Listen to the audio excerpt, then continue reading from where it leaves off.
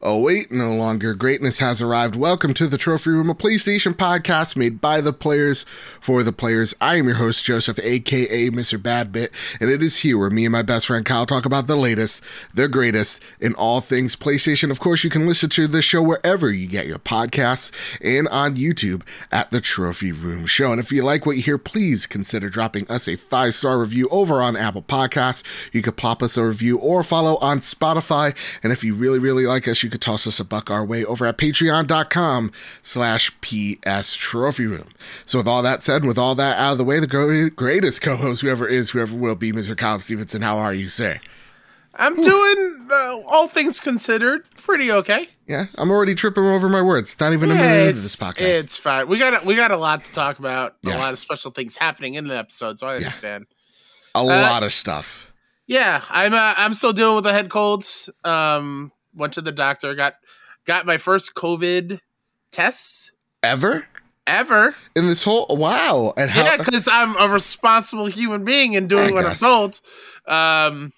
Rapid came back negative. PCR I'll learn in a couple of days. Nice. The doctors and the what was it, practitioner, learning nurse? I forgot what. House of Learning Doctors. That one. They both were very thankful that this was that was my first one. Like, hey, some people are listening out there. I appreciate you. Yeah, man, this is like my fourth one. It isn't fun. It wasn't that bad, actually. I feel like they're getting better at it. And is that kind of like the sad thing? Is like they're really getting good at it. I would love to have a biopic on the first person to get one, and the grueling torture that it was. Probably, dude. I remember when I went to the hospital this one time. I forget the reason why. My hernia surgery, and the person literally stuck the like, you know, the Q-tip right up my nose like a spear, like a javelin, and then just left it there. Left it there. Oh no! And I'm like, what is going on? And she's like, okay, that's good. And the other one, I'm like, oh god, no. And like, I got exposed a couple days ago, thanks to my other friend Amy, who's a real giant piece of trash. But like I did the drive-through one, which is again crazy. We have drive-through ones. I know. It's like a wild McDonald's, but for disease.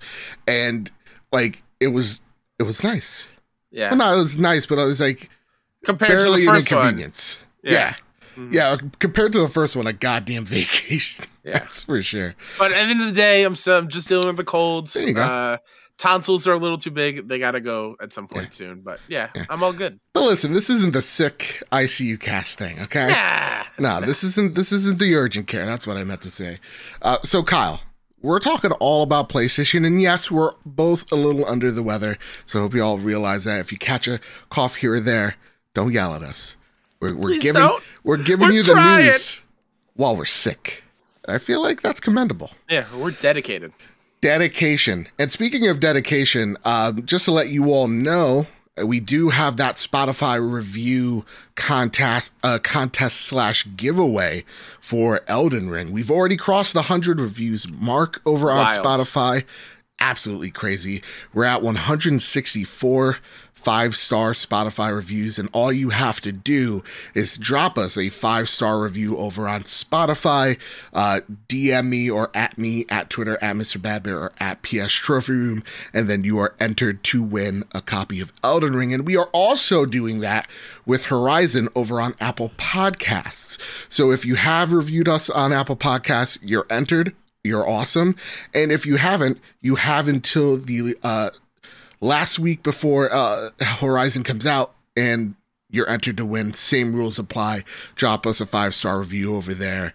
I believe that's the 11th. I think it comes out on February 18th. You're right. The 11th. Thank you. Yeah. And yeah, it really does help us out. It gets us on that chart, and it helps really build and grow this audience, and we can't be more appreciative of it. And with that, Kyle, before we do what we always do, which is talking about our PlayStation 5 predictions for 2022, we're going to be talking about how PlayStation Now is being pulled from retail and what that may mean for the upcoming Spartacus, Rebrand. Rebrand, thank you. We're going to be talking about how PlayStation's putting more PS4s in store shelves. And, of course, we have our John McLaren interview, the voice of Star-Lord himself, on the show. It's a awesome 40-minute conversation. We got Flarkin Star-Lord on the show? I know, it's nuts. It's Flarkin nuts, man. And re-listening to it, man, he's such a humble and great dude. So I can't wait for y'all to listen to all of that. But before we do, it's time for our Patreon pitch. Of course, if we ever got you through a long car ride, a tough day at work, whatever your situation is, whether you're like locked in a room like myself here, it really does mean a lot if you toss us a buck our way over at patreon.com/PS Trophy Room. And I want to thank our amazing patrons over at patreon.com/PS Trophy Room. Our newest patrons, Spam and Bammin at the gold tier, Jarelish at the silver plus tier, Kevin Diaz at the silver tier, Jordan LaRose at the bronze tier, Nathan Hyder at the bronze plus tier, and Chris. Thank you all so much. And if I mispronounce your name, just at me on Twitter and call me a big dumb idiot. Thank you. And I want to thank our platinum producers, Todd Burwitz, Too Soon, and Toxic. Our gold members, Too Soon, Gavin Gottfried, Jose Jimenez, Jedi Master Ren, Metal Kirby, Awesome Dave, Robbie Bobby Miller, Strubles and Bits, and Chaotic Monkey. I want to thank our Silver Plus members, Hyde Indoors, Marcus O'Neill, Oh, It's Just Ray, JB the Purple Monkey, Jadas Von Middle, Tim Ulf, Justin Rodriguez, Awesome Dave, Cypher Primus, Captain Logan, Brendan Zachary, Rick Arrington, Dewane Raksha, Manix, The Good Sir, Trucker Sloth, Drellish Again, Foolish Fuji, Any Day Now, Kevin Mitchell, and of course, Mr. and Mrs. Nasty Boots. Thank you all so much. The list keeps on growing, and we really now need to put a bumper in the front and a bumper in the back now, because the list, we got to bring it up. It's too huge, Kyle, and it's always a great problem to have. So with that, hey Kyle, what's going on? Before we scroll, I didn't realize I was still muted. Yeah, you were. Sorry, I don't want to cough in the mic. Yeah, you're being cognizant of it. I realize I kind of messed up with your flow when I turned my video off. So video viewers, I might turn it off when I'm doing some gross things that I don't want anyone to see, like blowing my nose or coughing up a loogie. I got you, dude. Right? You're such a gosh darn trooper this episode. But before we get into squaring up the news, yeah, I want to do something a little special because he supports us forever. Yeah, and I want to share the wealth a little bit. Yeah. JB the Purple Monkey. Yep. So some new music recently that went out. I've been listening to it on the way to work. Man, it's fantastic. Go check it out at PMEJIB on Twitter. In My Element. Yeah, I think you can listen to it everywhere. It's just like some vibing out, like lo-fi hip-hop stuff. It's really, really good. He's so gosh darn talented. He's so talented. And he's been a supporter literally since day one. Forever. Exactly. He's literally like a little brother to me. I love and appreciate him so much. So yes. And if we could, Kyle, put it in the notes. Put that in the description, because I want to also shout out Absolutely. That said, Kyle, I wanted to do something a little fun, because we're still opening up the year. And yes, there's a ton of news to talk about. But I want to talk about our PlayStation predictions for 2022. And as you know, 12 months in a year. And kind of like, January is kind of like the write-off. It doesn't really count. So I want to start with February, because I feel like that's where every other game is coming out this year. Like, real talk, Kyle, I feel like every game comes out in February. And then we don't know what else comes out till... Well, like fall.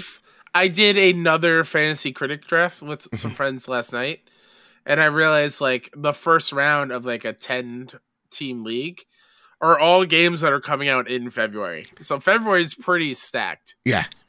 So let's start with February in terms of predictions for PlayStation. Yeah. We're going to start with what will be the highest rated February game. Will it be Sifu, Horizon, Elden Ring, Dying Light 2, Destiny 2, Witch Queen, or something like a Dark Horse candidate coming in here? What do you think, Kyle? Out of all these games spoken, I think it's a 2-horse race. Oh, yeah? I think it's going to be Horizon or Elden Ring. Okay. and I don't know which one is going to take it. Honestly, I'm right there with you. And I can hear some comments already being like, Kyle, come on, it's a From Software game. Elden Ring's probably going to score higher. Yeah. But let me tell you that, like, the first Horizon, I think, was in the high 80s or mid 80s, I think, when it first released. Everything that we've seen looks like they're building on in every single way in a better, more fun way that I think will lead to a better time for a lot of people. I could see Horizon pushing up into the 90s. Yeah, actually, Horizon Zero Dawn, this is from Metacritic, so you know it's completely accurate. 89. Whoa. For a first attempt. Like, okay, then. I mean, we're in the world of PlayStation. We talk about it all the time.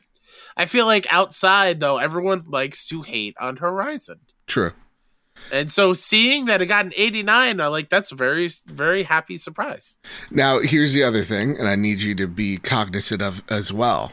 Yeah. The last two titles out of From Software, Sekiro, of which I've platinumed, and I love a lot, and at a 90.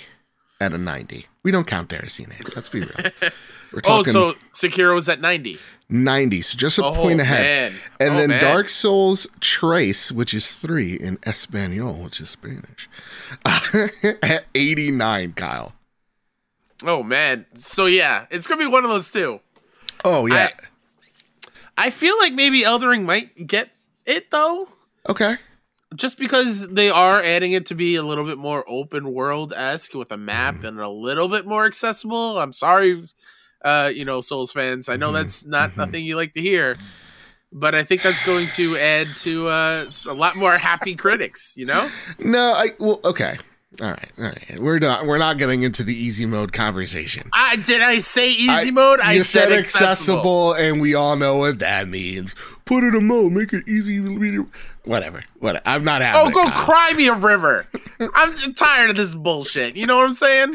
No, I don't know. It's fine. We'll get to that argument in a later episode.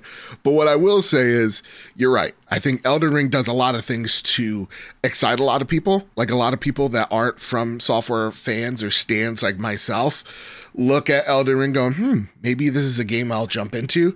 But then there will be a sad realization of like, oh wait, this is a From Software game, and they'll get their ass promptly kicked. But they're doing a lot of different things, and I think the open world element is really exciting because of the spins that they constantly take, and also expansions to their ideas of old. There's always a little bit like, for example, they'll introduce a new mechanic like the specialty weapons in Bloodborne. They'll come back in a way with Sekiro with the prosthetic tools. So I want to see how they implement some of the ideas from Sekiro that I honestly think they didn't nail down entirely, like the mini bosses, and see how they refine them there, and see what this combat's truly going to feel like. Is this going to feel like a Dark Souls 4? Is this going to feel like something actually different? What is it going to be? And the added benefit of having George Railroad Martin story-wise, is that going to add even a little bit more for people like myself who enjoyed my time through Bloodborne, but the story was a little hard for me to grasp overall. Yeah. And I think when it comes to Horizon, the game was so great when it came out. Reason why this podcast exists, you know the drill. And yeah, it just seems like I've been reading the Game Informer articles. It seems like they're just constantly improving. They understood what they may have not totally hit the mark on with the first game, and they're just like, we're delivering it in a different way here, in a way that you might like and prefer. So I'm thinking, I actually think Horizon's going to edge it out, but I also think the dark horse candidate here is Sifu, because everybody that's played it goes, this game is something really special. Yeah. So I think that's going to stun people. I think Dying Light 2, the conversation over the weekend, 500 hours. People wish it was 5 hours. Yeah, some people do, to complete the whole thing, but that's 20 hours. Everything, by the way. But 20 hours of story mode. I'm wondering where Dying Light 2 is going to fall. Only time will tell. Yeah, I mean, I could really care less about review scores, but I think Dying Light 2 is probably fall like in probably a low 80. Okay, that's great. I think it's be solid. Yeah. All right, next one, Kyle. Will we see a state of play in February, and how big will it be? And to couple with this, I want to also join this secondary question. How many state of plays are we seeing this year? Oh, good question. I do think we'll see one in February. Okay. It's been a while. Yep. They got to make up for that October one, man. In Sure. retrospect, it was not great. I could see probably 4 this year. 4? Maybe a special one for like Forspoken, like a Forspoken specific one. That's what I'm thinking. I'm thinking they're going to have like, we're going to talk about it in a second. Last of Us and Ghosts, where they had specific ones on those. Yes. You're going to have specific ones for Horizon One More in February. Sure. I think that's the February state of play. I think you're going to have one in late February, early March, and that's going to showcase the last of Gran Turismo 7. I don't know why I said it like with half an accent. And that's where we'll see Spartacus. And then we're going to see secondary, smaller states of plays, and something for like God of War Ragnarok if that comes out. I don't know if we're going to see a Horizon-specific state of play in February. I think every PlayStation game's getting one little push. I think maybe like another trailer, but I don't think it's going to be like the main focus just because of the rollout of Horizon information. It's been like a steady in the blog. Steady. Every couple weeks or so, there's like, here's how we revamped the towns and the inhabitants of the world.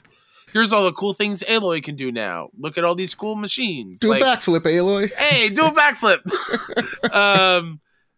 So I think they're doing a good job on the blog part, but I also understand not a lot of people read the blog. Sure. And state of play is a better way to get that information out there, I feel like. Yeah. I don't know. I would rather have like a 30, 35 minute state of play, like a mini E3 kind of presentation showcase. Okay. You want something big. You want something big. Yeah. I want to see like RE Village DLC. I want to see, maybe FF16 is in there. Probably not. It will. I'm willing it. Or what was the other one that I was just thinking of that completely left my brain? Ghostwire Tokyo. Sure. That wasn't it, but sure. The 5 other people that are excited for it, I just wanted to give them some respect. Oh, like another potential Capcom thing, like RE4 remake? I don't know. Anything can happen. So you're saying 4, I'm saying 5, which is being like it's like broad strokes. Sure. I'm saying we're going to see some standalone stuff. We're going to see like the future of game showcase in September, like we did last year. So like so that's a good clarifying question. Are the showcases state of plays? Yes, I'm counting it. Okay. Digital events. Yeah. Okay. All right. The third one. Here's our third prediction. Also, Kyle, write this down. I feel like it's important. I feel like at the end of the year, we need to come back to this. Don't worry. Find a pen in your head. keep memory. Keep tabs of it. All right. There you go. Phone. E3 2022 or Summer Games Fest. Which showcase will be a bigger deal, or will they be both overhyped and both under-deliver? So E3 officially digital again this year.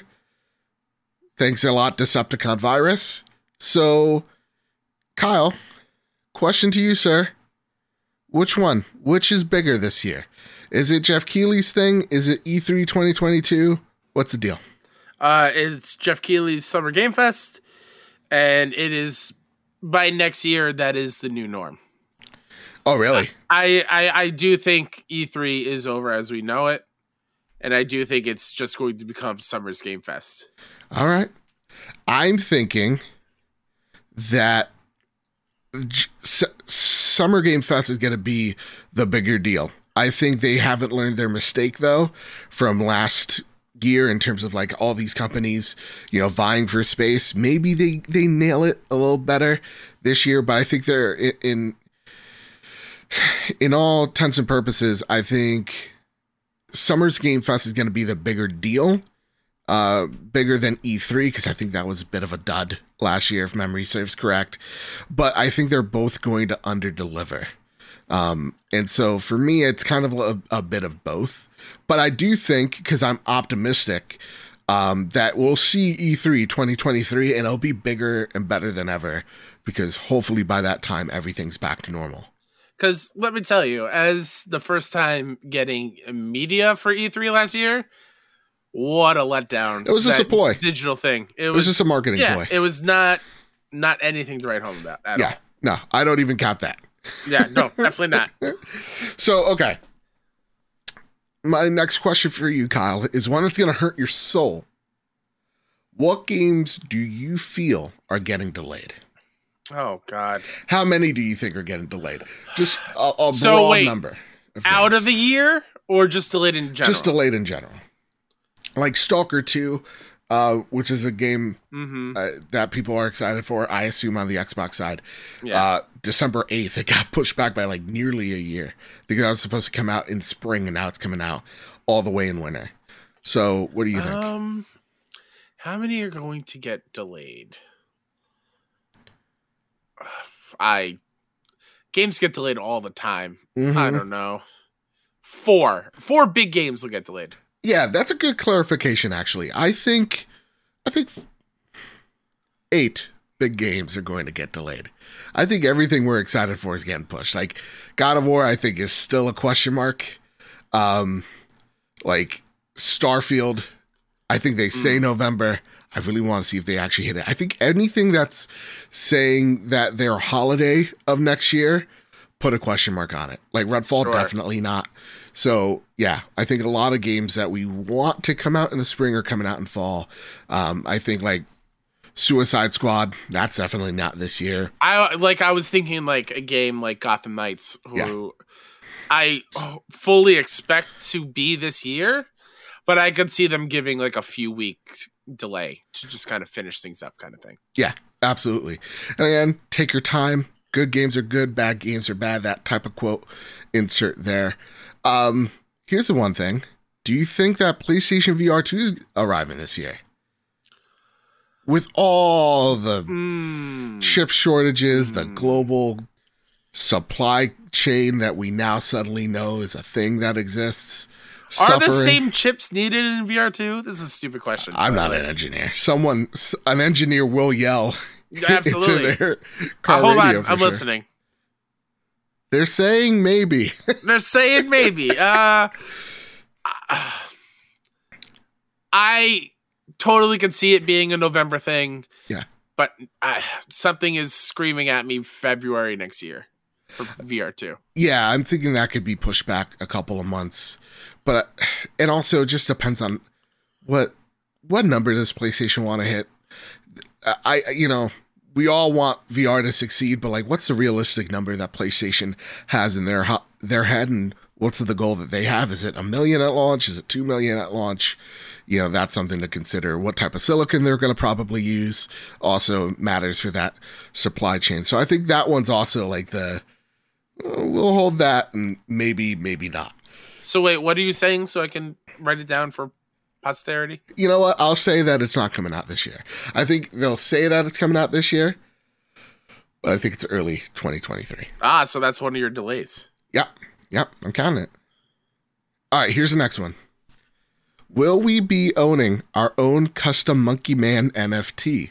Will NFTs, here's a serious question. Will NFTs be common/mainstream in the marketplace by the end of the year? #metaverse.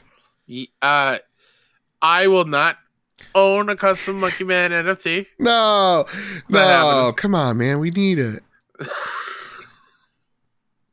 I also love it. Didn't work under my tweet today. I love how in the span of 20 minutes, I had 2 different conversations about an NFT thing. Within minutes, NFT bro with tens of thousands of followers like them. Yeah, like they must have Google alerts. Like, all right, time to spill the Kool-Aid into everyone's drink. I do think by the end of the year, it's going to be pretty commonplace. pretty commonplace, just like paid in-game items were when those started kind of rolling out. I feel like it's just going to be this is gonna happen kind of thing, begrudgingly.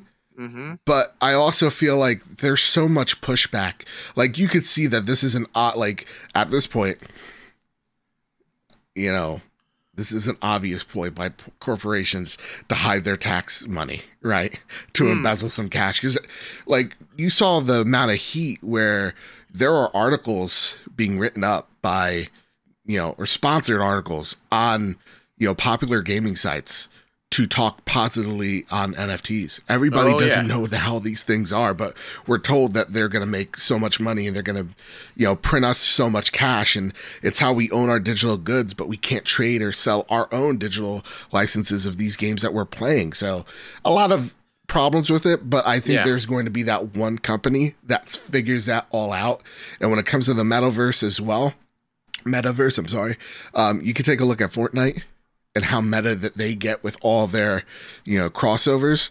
I think someone's going to crack the code. Just depends on who. And there has to be an actual incentive for us to do so. And I think that's going to come sooner rather than later because there's money to be made. And so you bet your butt companies are going to come in there. All right. Will we see more acquisitions from Sony? If so, who? Oh, and also, before we even get into this question, here's just an ask for Jadis Von Metal. I announced on Twitter that I would like to start our own NFTs, which stand for non-fungible trophies. These are trophies that we're actually earning, not like these $1.50 games that Kyle's getting at. I want you to share your trophies, your hard-earned trophies, at us at PS Trophy Room. Here's my Bloodborne trophy. Here's my Sekiro trophy. Here's not this, I don't know. Wait, are you going to take them and turn them into a non-fungible trophy? No. And then sell it back to the owner for a fee? Is this the scam we're running now? Yes. And here's where James Von Metal comes in. If he wants to on his own spare time, if you can make monkey versions of us, the chimp NFT things, I will give you an undisclosed amount of money to do so, Jadis Von Metal. You're super talented. I'd love to see it. I'm literally killing Kyle right now.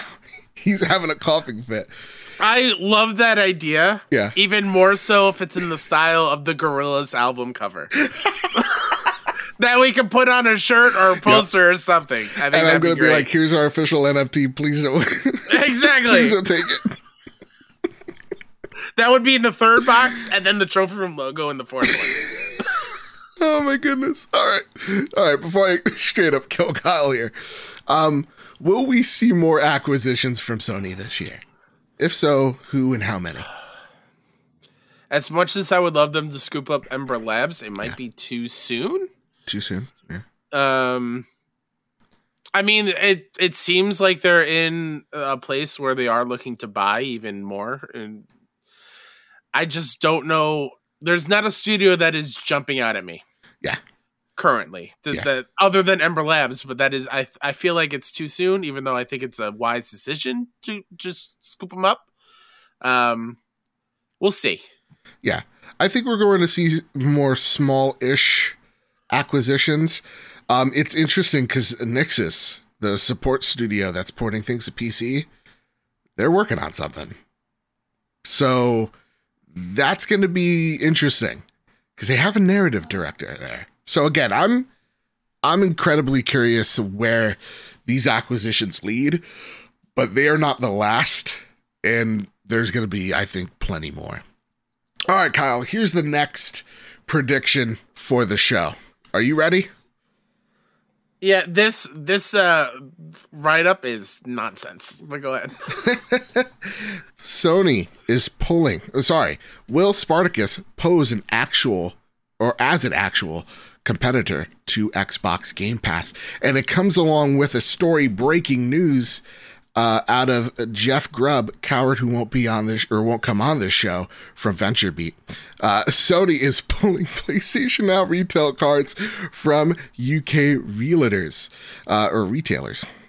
Gamers in the UK will no longer have the option to buy subscriptions to PlayStation Now at UK retailers beginning on Friday, January 21st. Retailers in the country will have to pull PS Now cards from their shelves, according to a message to outgoing stores like Game this week. The message reads, stores have until closing day, Wednesday 19th of January, to remove all POS and ESD cards from all customer-facing areas and update their digital bays in line with this week's upcoming commercial update. This comes with PlayStation Now being Sony's cloud streaming and game subscription service. It hosts hundreds of games, but currently stands apart from Sony's other gaming subscription, PlayStation Plus. Recent report out of Bloomberg claims that Sony has plans to merge PS Now with PlayStation Plus. The idea would make PlayStation Plus a while offering with different tiers. The move to end PlayStation Now subscription cards is a potential step to the path of an eventual merger. All right. So this also then an update from Jason Schreier, the man who lives in Anus. He says that this is it. This is the part where Spartacus comes in. That they also removed things from the retail stores in America. We just didn't notice because it was during the holiday season. And now that things have died down, this is happening here in the UK, and we're finally taking notice. So it looks like Spartacus is coming. Dope. Yes. I said dope, not Joe. I said dope. So, okay, when's this coming out, man? Well, interesting that it says this week's upcoming commercial update. I would have thought that if we were going to, like, the long rumored state of play in February, like, we would get it during that state of play. But what if we get it, like, in a few weeks? Maybe next week we'll hear about it. Yeah, I think this should come with a little amendum here on the show. We will cover this if it's breaking. Absolutely. Whenever it happens, we'll drop an emergency episode covering this service. If I have to go in my car at work, I will do it. Absolutely. Yo, that would be crazy. That would be really cool. Everyone at work's like, what are you doing? Exactly. I'm on the phone. Something cool just happened. But this is exciting. Yeah. I hope it is what we want it to be, where it is that access to the widely important and huge backlog of PlayStation games from systems that are not readily accessible anymore. Yeah. PS1, PS2, PS3. If you want to throw PSP in there, that'd be fantastic. That'd be fantastic. But yeah. No, I'm right there with you. I hope this is what we want. I hope it is that, Disney Plus equivalent to Netflix. That is the equivalent of Game Pass. I don't think it's going to be 1-to-1. It can't be. No, it can't. Will you be bummed if it's just PS Now as part of PS Plus and that's it?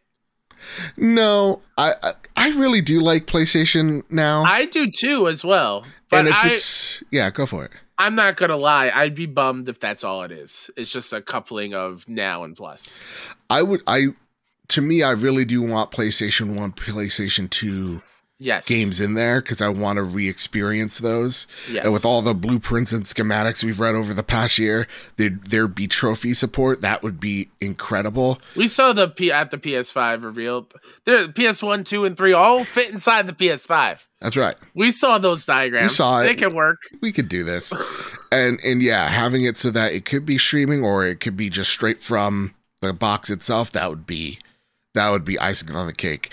And I do want, though, some type of, okay, listen, we can't give you games in day and date because that would really hurt our bottom line with the portfolio that we have. So here's, an extra 10% discount on the already 10% discount you get on, the PlayStation storefront. Yeah. I think that'd be a great way to incentivize people to continue going digital.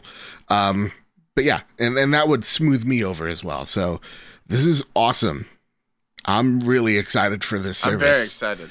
And I think we're getting this though in March. Okay.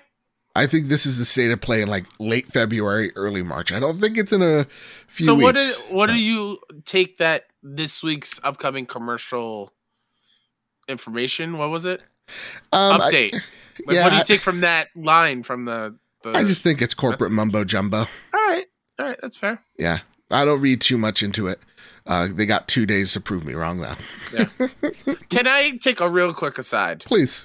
I know we're crunched for time because we got a lot to pack in. We do. I feel like this is the perfect time to air a grievance. Okay. And I think you'll be along with me on this one. I love airing a good old grievance. PlayStation Direct, you're on notice. Yes. I don't know. So, friends who don't know, PlayStation Direct, you can get PS5s, accessories, games directly from PlayStation. In theory, if you are a PS Plus subscriber, you can get free like next day shipping and all that jazz and whatever. We wanted to get the new DualSense colors. Joe specifically wanted purple. I wanted all three of them. And we would get them on release day through PlayStation Direct. We each tried to get them on our own. I tried to even buy it for Joe and logged in on my end. And it kept popping up, oh, there's a billing issue, whatever. Yeah. So one day I went into support chat and I was like, all right, this is happening. This is the error code. Is there anything I can do? Is it because my address is wrong? Is it because I use a P.O. box for my billing and it doesn't match up with whatever? It goes, all right, hold on, let me look into it. And the response literally goes, let me find this picture that I texted you because I was so...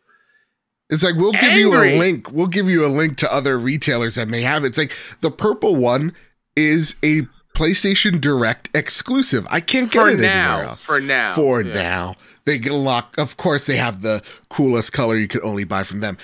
I don't know why. And I want to know if there's anybody that also has come across this error message. Well, here's the response I got.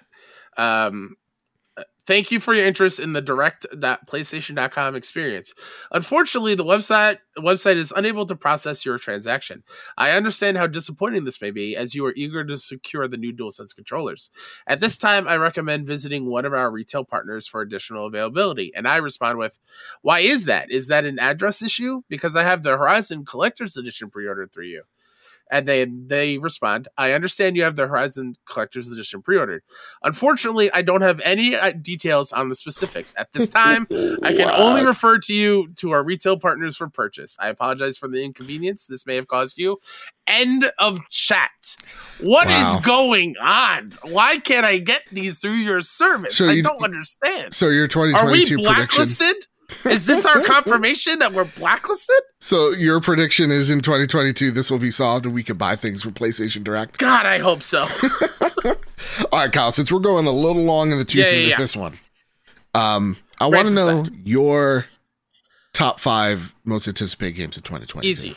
Horizon Forbidden West, God of War Ragnarok, Gotham Knights, Sifu. All right. And probably Tiny Tina's Wonderlands. Really? Yeah. That's the shocker. For me, it's definitely Horizon, obvious choice. God of War Ragnarok, also obvious choice. Elden Ring, you know me. I'm a glutton for punishment. I'm playing Blasphemous, Dark Souls 3, and I'm juggling the Ruined King right now. I hate my existence and I want to prove it to myself. So of course Elden Ring's there. Gotham Knights, because Batgirl looks dope as all hell. And then, here's the one, Kyle. Splatoon 3. Let me play it. Yeah. Let me play Splatoon 3. It's the closest thing I can get to punching a child. That's why I love Splatoon 3. That took a turn. Dunking on those kids. Showing them, Splatoon is a great game. It's just such a great turn on what a third-person shooter should be. It's one of my favorite, if not my favorite, Nintendo IP. So there you go. Ooh. All right. Captain Logan writes in with all of our predictions here. He says The Last of Us 2 leaked. And now Horizon Forbidden West. In your predictions, do you think God of War will be leaked out as well? I hope not. I hope not. I have not seen anything from Horizon. I don't see that leak. I know it's probably not major, but I'm having the whole game on PS4 is apparently leaked. Oh God! But to me, it's like it's about the adventure. It's not about the destination. So I don't. This is where I think you and I differ a little bit. I just have really bad flashbacks of God of War 2018 where a major story thing got spoiled for me. Fair enough. On purpose, like maliciously for a whole bunch of people. Yeah. And it kind of ruined a little bit of that ending. So I really, really hate when this stuff happens. But at this point, it's just like unavoidable, I feel like. Yeah, it doesn't affect me anymore. Last of Us 2 got leaked, and it's so sad. The things that happened in Last of Us 2, I was not affected by. Like, I still was emotionally impacted by it. Looking back, yes. Spider-Man was also, quote-unquote, ruined for me. I saw something really rad, and it was still really rad. Oh, my God. My mouth was ajar, everyone, for a good 5 minutes. So, like, yeah, leaks don't bother me. You know. I also had, like, real talk, I have a real good feeling Kratos is going to die. So if someone's like, Kratos dies, gets stabbed in the chest or something, I'm like, all right. I saw that coming. Anyway, that's my other prediction. 2022, we'll see Kratos' death. Clear Wings writes, what 2022 release do you think will be the biggest surprise and how good it is? Like, speaking of Guardians of the Galaxy, which we'll get to soon, that was our biggest surprise. What's the biggest surprise here? I think there's a game that has the clearest pathway to take that title. Yeah. And that's Forspoken.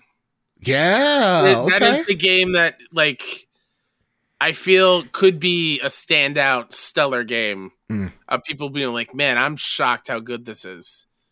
So I'm hoping that's it. All right. Yeah, I was going to give the cop out. Like, we haven't seen it yet, but like that one's actually legitimately good. From everything that we've seen, I think Forspoken is the one. Yeah, it could either be that, and I'll even give it to Ghostwire.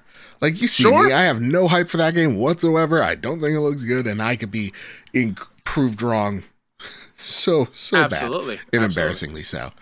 Toxic writes in, I like the thought of next projects.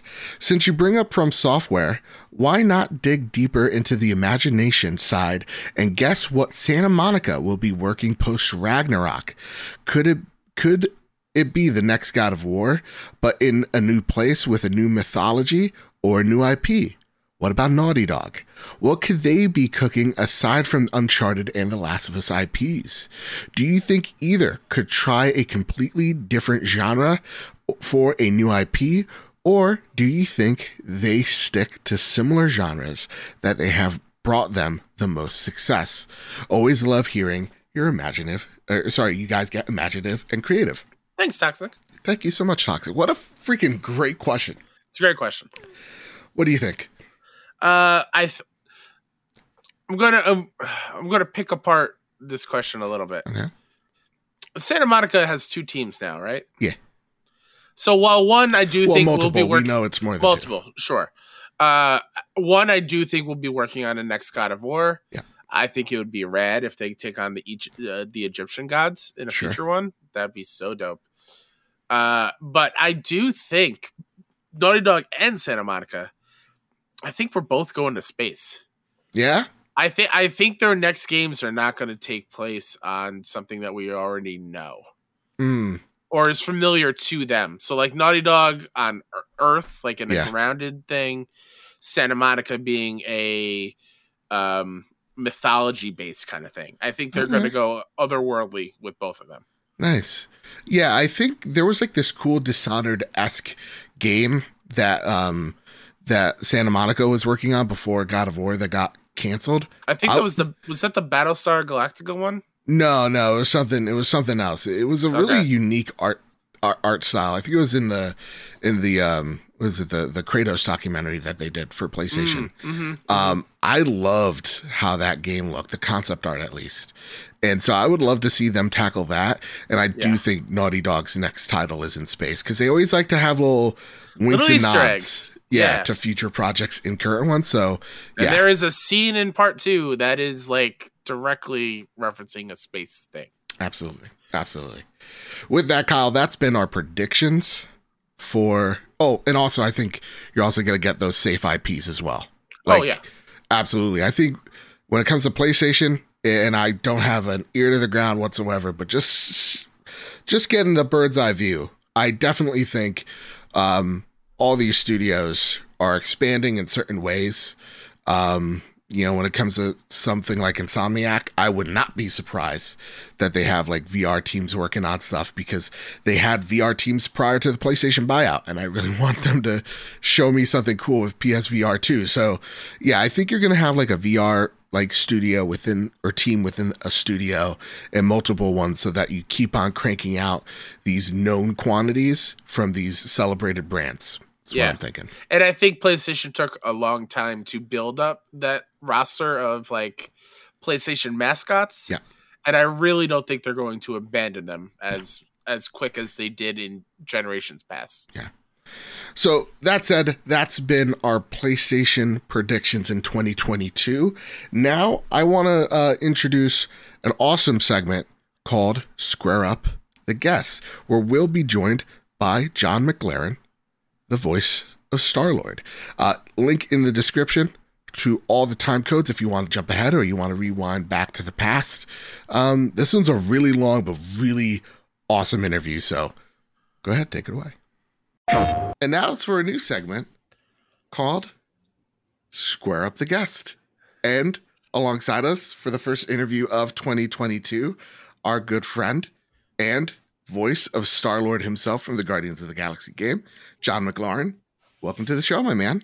Hey guys, thank you for having me, and Happy New Year to everyone. I know, right? Isn't it weird when we're saying that and we are recording a day after? Don't peek behind the curtain. No, you're gonna break the fourth wall, aren't you? Well, right off the bat, we have to, because we're recording this right off of the Jeff Keighley's The Game Awards. Yes. And so I wanted to, right off the bat, congratulate you and the team for the big win last night. Best narrative game. Awesome. Yeah. Thank you. Yeah, I gotta make sure. I wore my Eidos hoodie today specifically for this. I gotta pay tribute. I just wanted to give a quick shout out to Mary DeMarle, who was up on stage at the Game Awards, and JF Dugas, who was the game director. But Mary is the executive narrative director of the game, and I have to give a big shout out to Mary and her team for everything that they did. I mean, this story, this script was it was an actor's dream come true. The whole team poured their heart and soul into it, and you can see it. I mean, they won Best Narrative, and I got to shout them out because it was a dream to work on this script. I got to thank them too, because a little tidbit for you guys and your viewers. Mary and the team used to invite us into the war room, if you will, on Fridays. If we were in the studio, they would invite us in to partake in script readings. So they would gather every Friday at the end of the work week. They would share the scripts they were writing on, and if we were there, we got to come into the room and actually read the scripts out loud with them, so they could hear our voices.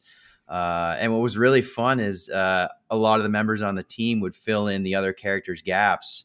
So you'd have people reading for Mantis and all the different characters in the game, and it was a real blast and a real organic experience, if you will, to be in the room, having them hear our voices.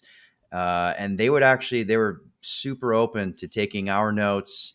And so I really appreciate them for that, because that's not always the case when you're on games or if you're on film or TV.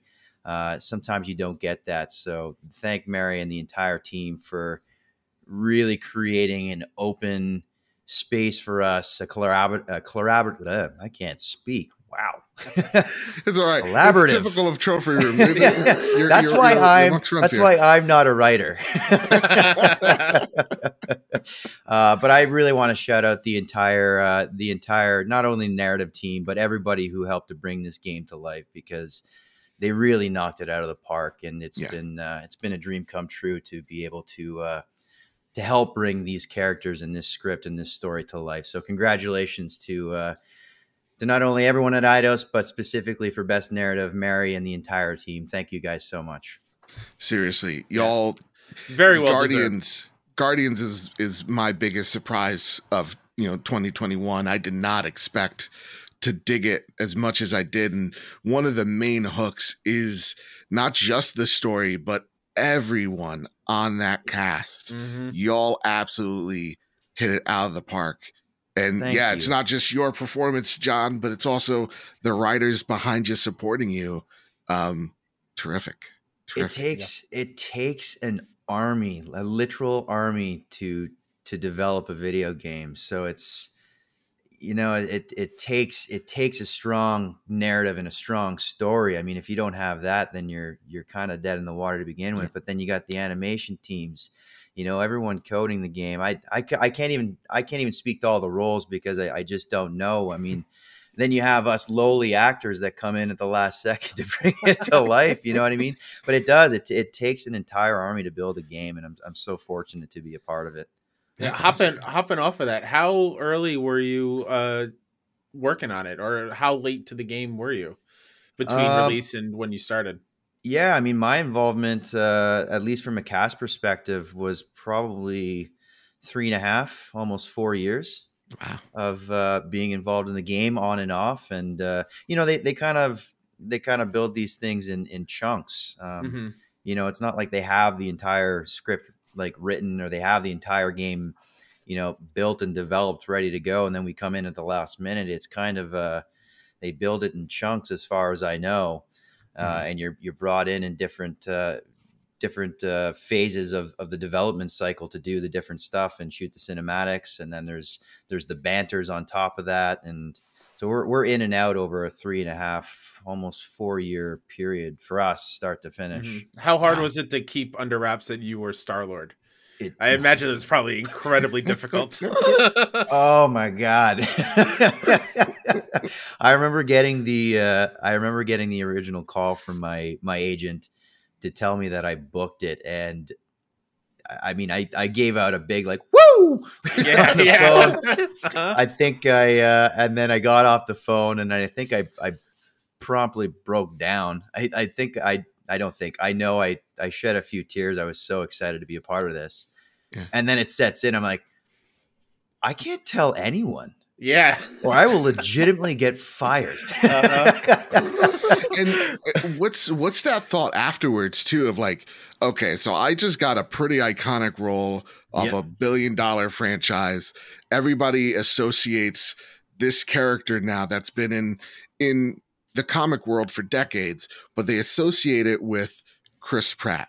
And the one thing that is daunting to anyone is, how do I fill in the shoes of who's left before me, let alone the person still in those shoes.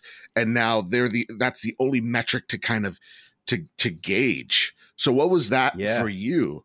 Like, that feeling? Terrifying. It sounds like it is. Yeah. No, you know what? I mean, you get to call to work for a company like Eidos, Square Enix, Marvel. Like, there is an inherent amount of pressure, and growing up, I'm a huge not growing up. I still am a massive Marvel fan of everything they do, and so as a fan, as a professional actor, you want to give everything to the role that you can and just do it justice. And there is some pressure because of, Chris Pratt is a fantastic Star-Lord. He's incredible.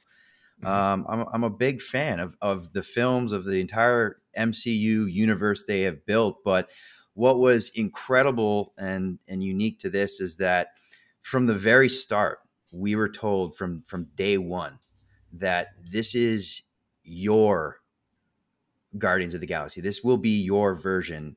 Marvel was very upfront. Eidos was very upfront from the get-go that they want this to be a unique universe, a unique experience, unlike the comics, unlike MCU prior to it. And they really gave us a lot of freedom to kind of make it our own. And they encourage us to not follow the comics, not follow the MCU. And we did exactly that. And again, going back to Mary and the narrative team, they provided us with an incredible amount of history, backstory as they see it. And they created this unique story and this unique world, this unique sandbox for us to play around with. And so, yeah, it's a lot of pressure just by proxy of the things past. But it's also incredibly freeing that we're told that, like, hey, you, John McLaren, small town guy, make it your own, have at it. And so we did exactly that. I know I got goosebumps when you said, like, it's your Guardians of the Galaxy. So I can only imagine what that time felt like, how you felt when you heard that. Yeah, I mean, again, like, there is an inherent pressure. I mean, it's Marvel, man. Like, it's like, like anyone who's into comics or Marvel, you're inherently going to have a bit of pressure, but it's incredibly freeing. And I thank Marvel and I thank Eidos for telling us, like, we don't want that. We want this to be a unique story-driven experience in the video game universe. It needs to be different. It needs to be your own. So with that, how did you prepare? Like, did you tell your family, listen, you have to call me Peter Quill. I'm in the role now. You start wearing leather jackets. What how did you prepare? Buy a Walkman, listen to it wherever you go. I went right down to City Hall. I changed my name. There you go. I changed it to Peter John Quill just to keep my name in there somewhere. No, but I approached it like I would any other role, whether it be film, TV, any other video game I've worked on. I approached it the same way, and it's kind of neat because the video game space is really close, if not really tied performance-wise anyways, to what you're seeing in film and TV now. It's incredible, like what some of the actors are doing out there in the space. And so as an actor, I kind of approached it the same way I would any other role. You dive into the history, you dive into the backstory of these characters, the relationships that, Peter Quill, Star-Lord has with Drax, Gamora, Rocket, Groot, the surrounding people, Nikki, Carell. Like, what is the relationship between all of these different characters? And then from there, you kind of break it down on a scene by scene and a script basis. And it takes a lot of planning in a game like this. I mean, with so much branching dialogue. And again, I don't mean to keep playing the same fiddle, but again, shout out to Mary and the team. Like, I wish you guys could see, like, just how much dialogue is in this game and how much organization and planning that it must have taken that team to create this. I mean, you're going into any given cinematic scene with 4, 5, 6 different branching paths that the player can choose before the end of a scene, and it's incredible. I mean, I couldn't tell you how many highlighters and sticky notes and all the tools that we use as actors to break down the script. But like, I had like 8 different highlighters at any one time, trying to keep track of all the different paths and stuff like that. But no, you approach it as you would any character, in my opinion, and you treat it like anything else. And you did you use anything to influence your version of Peter Quill other than the backstory and stuff that they gave you? Like, were there characters from other mediums that you likened to Peter for your performance? I don't think I went with anyone specific. No, I like to work from kind of the inside out.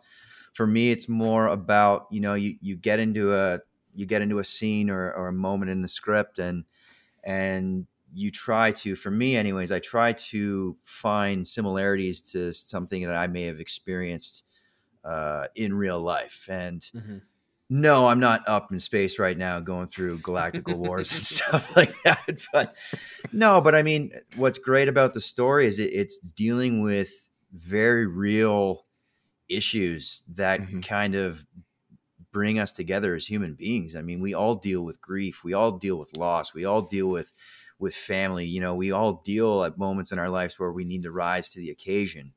Yeah. You know what I mean? So if you kind of take the space opera aspect out of it, and you bring it down to those very humanistic levels, that's kind of what I'm drawing on. And so, thankfully I haven't lost a motherly figure in my life, but I have lost people that are near and dear to me. So you kind of pull on those experiences, you know what I mean? Yeah, we all deal with those shoulda, woulda, couldas, and that's a big part of, that game with certain moments, in characters of dealing with grief. We've all dealt with it in some way, shape, or form, and you always wish you can kind of go back and if I could change one thing, and I think that's one of the most powerful elements of that story. Is that mechanism of if I could just go back and just fix this one thing. There's a moment in that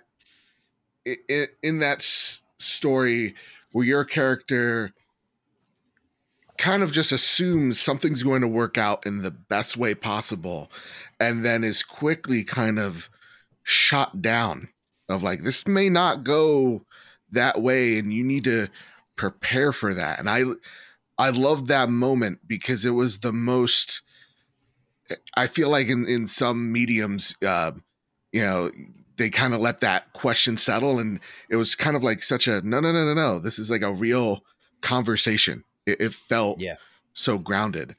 And in terms of I want to give, Kimberly credit as well. Her portrayal as Gamora, there was a scene again with you two, and it is so powerful. It made me an emotional wreck. And it brings me to my next question. With, recording in the age of COVID, I know you guys have been working on this for a few years now. What was that recording process like? Were you guys all in one room? As someone who is totally outside of how to make a movie or even a game, I know by documentaries of that, of the animated Batman, where, we had Kevin Conroy and why am I blanking on his name? Luke Skywalker himself, Mark Hamill, in the same room working off each other. Was there a working off each other type thing? Because you guys, the chemistry between everyone is just palpable. Oh, 100%, 100%. And yes, shout out Kimbo. That I know what scene you're talking about, and I won't spoil it if people haven't played the game, but she's incredible. I mean, the entire cast, not only the Guardians, but all the tertiary characters and the supporting characters, are everybody that came into that studio was on point, excited to be there, passionate, and just quick shout out to everyone. So good. But yeah, to answer your question, we were very, very fortunate that 99.9% of the time we were always in the same room together. At least the core group of Guardians was always working together. I mean, COVID hit, and that shut us down for, I think, it was at least 4 months period. I'm trying to think of when that, 3-4 months period, I think it was. But luckily, we were deemed, an essential service, being in entertainment. So a lot of stuff got to come back, Nice. Albeit under very strict protocols. And I got to thank Eidos for keeping things in check. I mean, all the things that you would think would happen in a COVID, with COVID protocols, testing and, social distancing. I will say that our crew dropped down to pretty much a skeleton crew. I mean, we were accustomed to having, for example, Mary was in the room quite a bit when we were filming. For the first couple of years, there was always people coming in and out of the room from different sides of the development process. But that stuff had to stop because we were only allowed to have a certain amount of people in the room and in the volume at the same time. So it went down to just, the main Guardians, Daryl Purdy, our cinematic director, and the team that was running the actual technical side of things. Yeah. Johan, How did that affect the Simon. creative process for you? Honestly, it wasn't too bad. I mean, we Nice. did have to, because there was testing in place, because we had to be, obviously all negative in terms of COVID. It wasn't too bad. Again, it was just the size of the room, like the amount of people in the room changed. But I think from our perspective, because we were typically always in the room, working together anyways, it wasn't too hard on us. I'm sure it was hard on the team because having less people technically there, or having to come and go from the room as opposed to being like hands-on. Like before, everybody would be in the room at once. And then it kind of changed to people would come and go. And even for bigger scenes, if one of the Guardians had, say in any given scene, maybe only 1 or 2 lines, they would be taken out of the room so that you could have, the right amount of people, the more people who are more important to the scene in the room. And then you would come back and you kind of flip-flop actors and strategically play it. So there was a little bit of, strategy there in terms of making sure we're abiding by COVID protocols. But, I say it's not bad because it was handled incredibly well. And that's awesome. That's why I shout out Eidos, because it was handled incredibly well, incredibly professional, and everybody busted their ass to get it done. Yeah, so it was nice. But now, after all the hard work that goes into making a game, and seeing now that the game is out and people are playing it, and obviously it's award season, it's getting nominated and winning, are you shocked by any of that? Any of the nominations or direct praise for like your performance in the game? Yeah,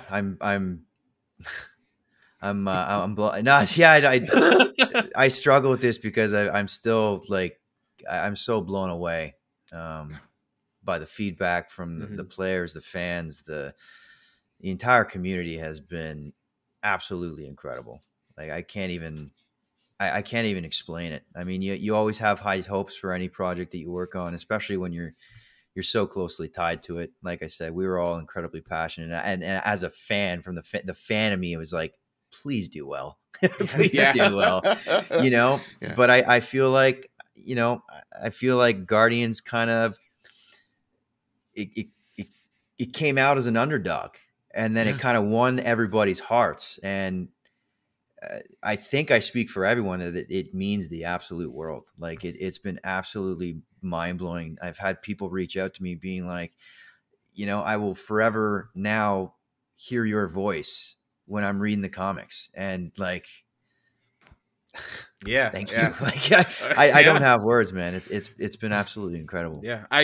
To add on that and add more praise to it, I think, again, without spoiling it, because y'all should go play this game as soon as possible.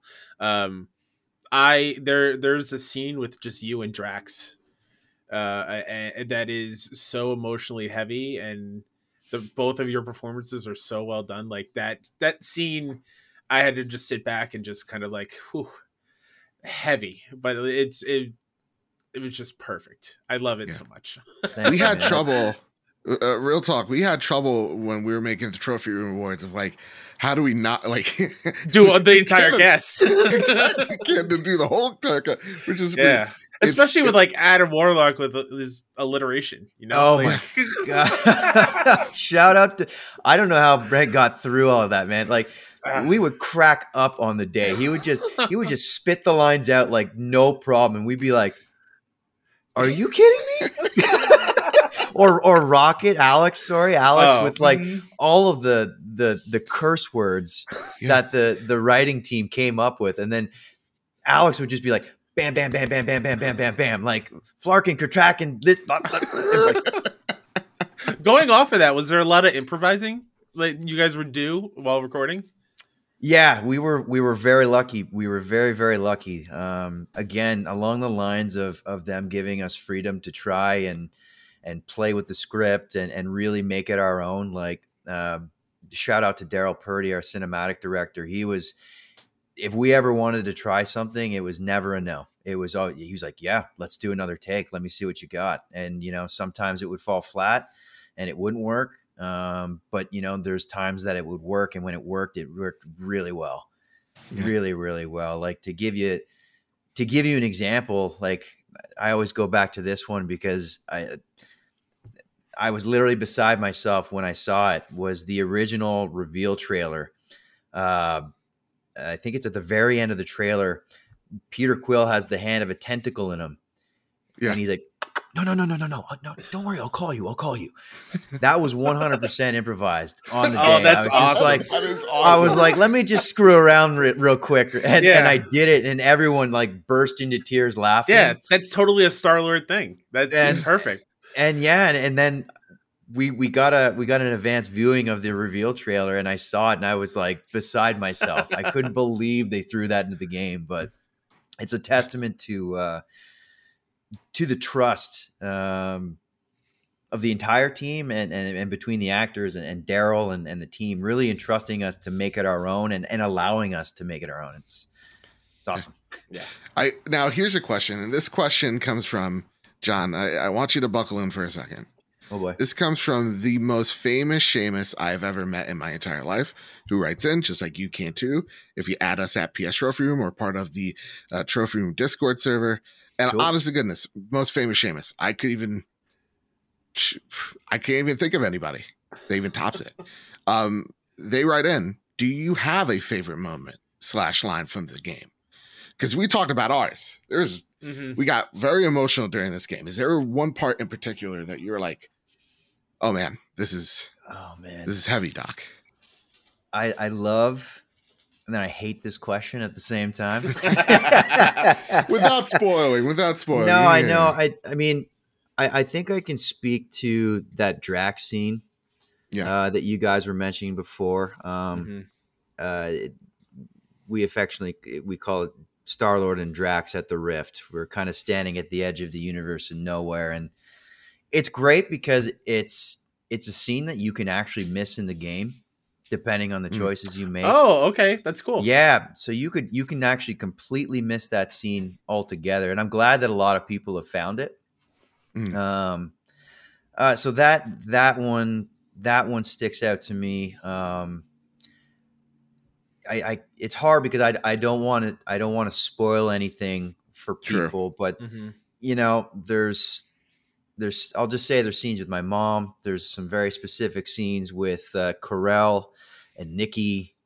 You mentioned the Gamora scene with Gamora. It really is. The reason why I say I hate this question is because it's almost impossible for me to pick one.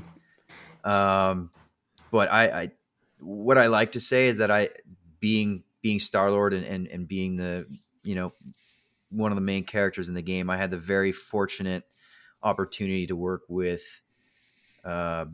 pretty much everyone almost in the game. I got to work with some really incredibly talented people, the Guardians themselves and the supporting cast. I pretty much got to share scenes with each and every one of them. So fortunate. And in my opinion, each and every person like hit a home run. They knocked it out of the park. Absolutely. It's hard for me to answer that because they're all so near and dear to me. They're all different. Well, here's an easy one that Famous writes as well. Okay. All right, because what's his name again? Sorry, Seamus. Famous? No, Famous Seamus. Famous Seamus. I'm sorry. I'm sorry, Famous Seamus. It's okay. He'll forgive that you. He'll name. forgive you. It really is the best. It's great. It really is the best. Okay. He says, have you got yourself saying flark instead of the F-bomb after recording the game? It's like it's part of my normal everyday speak now. Yeah, I can imagine. It's flarking great. It really is, man. And honestly, it has a better pop. Look at that flarking dog back there. Yeah. Oh, what a good dog, by pop. the way. That's Argo. That's one of two of my dogs. Aw. Well, hello, Argo. Yeah, no, I got a black lab downstairs, and I am surprised he's been this quiet. Oh, amazing. So maybe he gets a treat after this. What's his name? Marty, after Marty McFly. So Oh, I love it. brag. Yeah. Hello, Yeah. McFly. Hello. Yes, that's him. One last question, or Kyle, Yeah, would no, you like I to- have a follow up that just popped in my head. Go for it. How often are you do you find yourself listening to the actual fictional band that was made for the game? Dude, because I was blown away. It's a whole album, man. It's it wild. is so flarking good. There, I'll use it there. I think that's appropriate. It is incredible, man. I had it on repeat for the first couple of weeks when it dropped. Honestly, like it is so good. I gotta shout out my boy Steve, my boy Johan, the guys who created this album. That it's unreal. They really captured the essence of like 80s rock. Yeah. It's so good. And I can remember being in the studio and they're like, dude, you guys want to see what we're working on right now? And I was like, yeah, sure. And they play it. And I was like, what the flark? like this is so good. Yeah. I'm so glad. I was fooled. Like I was like, oh, this is a real band that existed in the 80s. Well, I mean, like Steve and Johan still play to this day. Like they still band it up. I'm not sure how frequently they do it, but I'm pretty sure Steve and I'm sorry if I'm wrong, Steve. I'm pretty sure they both play to this day. Wow. And they still perform. Man, yeah. They need to go on tour. Absolutely, they do. I think the music is so integral to Guardians, and the fact that, let alone the Star-Lord band, but like all the licensed music, especially when you do those team up moments in combat, adds so much to what's going on. It's like, it's perfect. There were sometimes I failed on purpose just to see what would happen, and those moments are just as equally as fun. But it's unreal, man. You come out of those huddles. Yeah. And then they just start blaring like Motley Crue. Yeah. And you're like, yeah. I got Rick rolled once. Yeah. Did you? Yeah. Yep. And without spoiling, shout out to the final battle. That music as well is perfect. I've never been so amped. Yeah. If I can be honest, like I've been streaming, I've since finished the game, but I streamed the game on Twitch.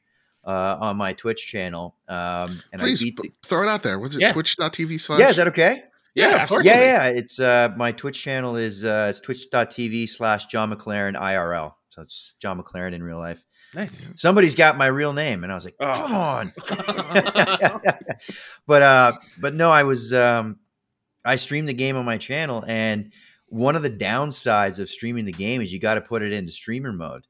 So you lose all the licensed music, unfortunately. Yeah. So I'm going back on my own now, and I'm going through my Game Plus right now, revisiting the game with all the music. And I haven't quite beaten the game yet for my second playthrough, but it's awesome. Like, how is that? Good. Like seeing literally yourself in that game.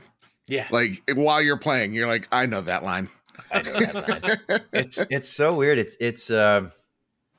It's a really neat experience. It was a lot of fun, and I got to shout out the Rough Cut Collective. That's what I call my crew, my followers on Twitch. I've affectionately named the Rough Cut Collective. But it is a lot of fun playing with them, and it's kind of surreal playing as yourself, hearing yourself play, and it almost like in a way takes you out of the experience, because I would be playing scenes.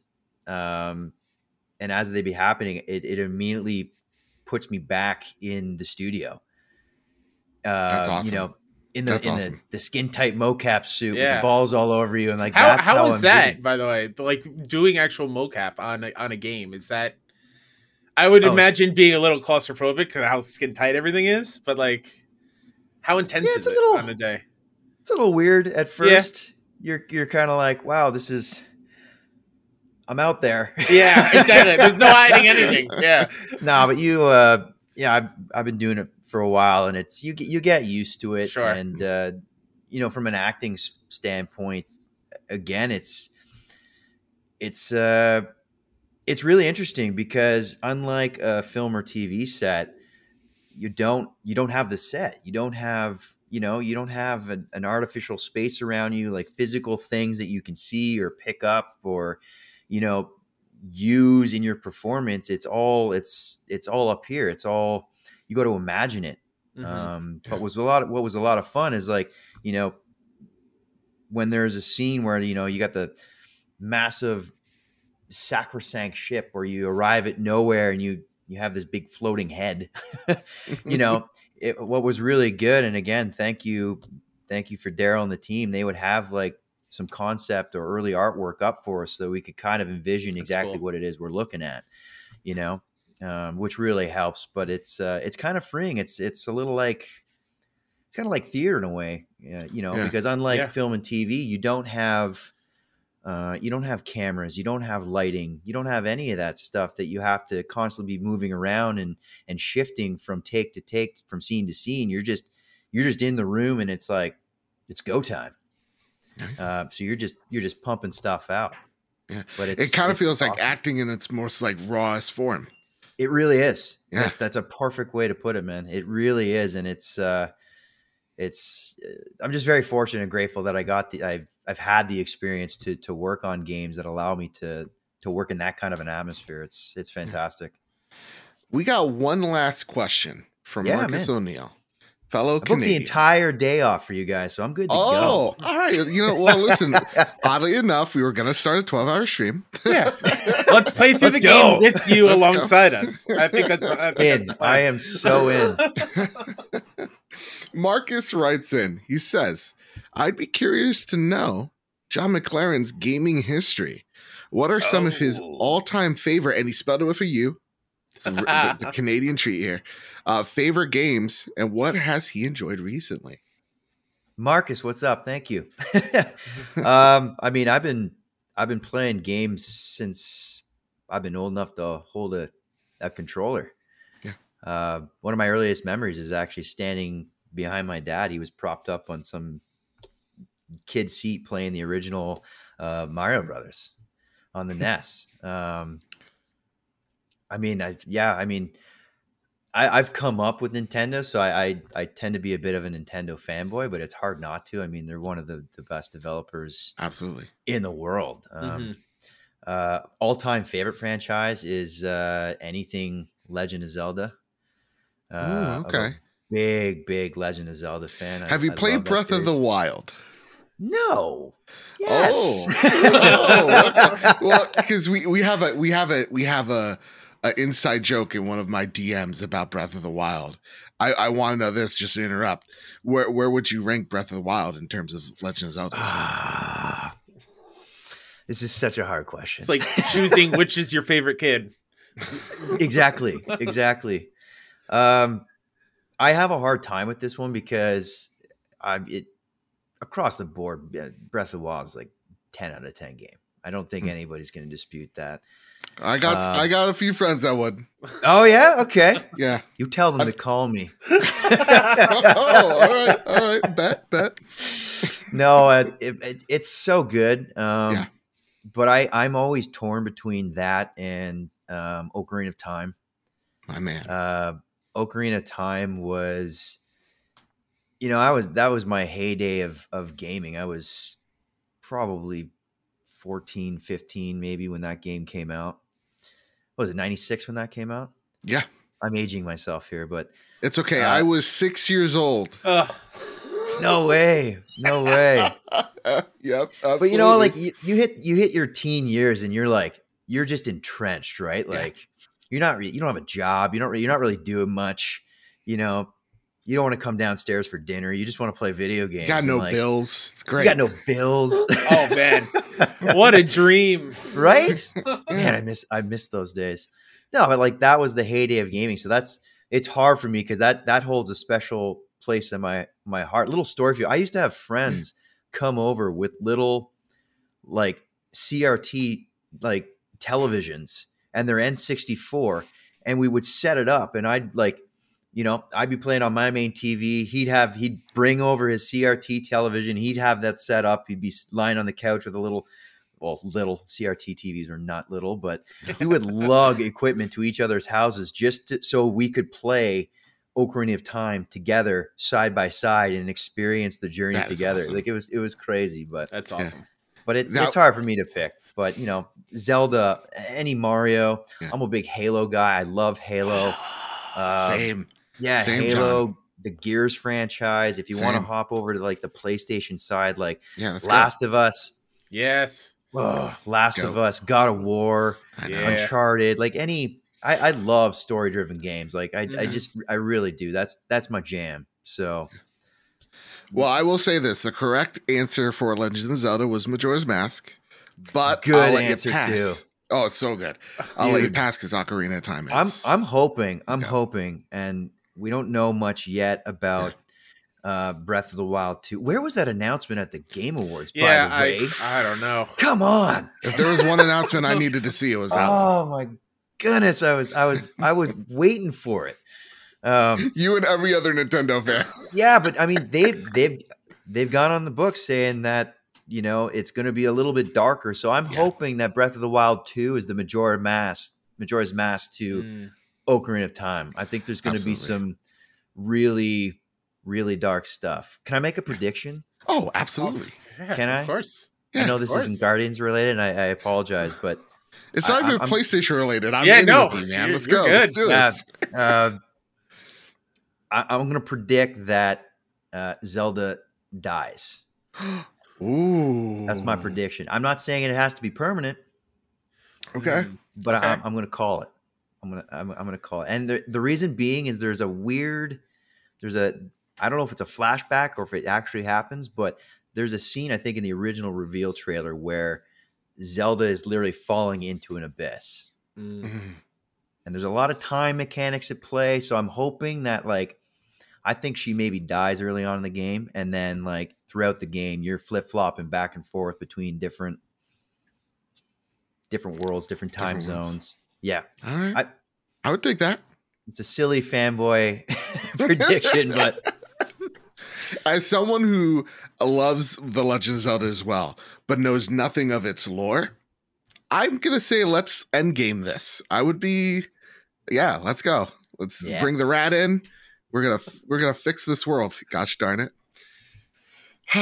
Goodness gracious. That was a great little history lesson. And I love the Nintendo nerd in you because likewise, that's how I started off my gaming journey Mhm. Same. as just Super Nintendo and 64. it just kind of stuck. Like, I feel like that's everybody's kind of entry.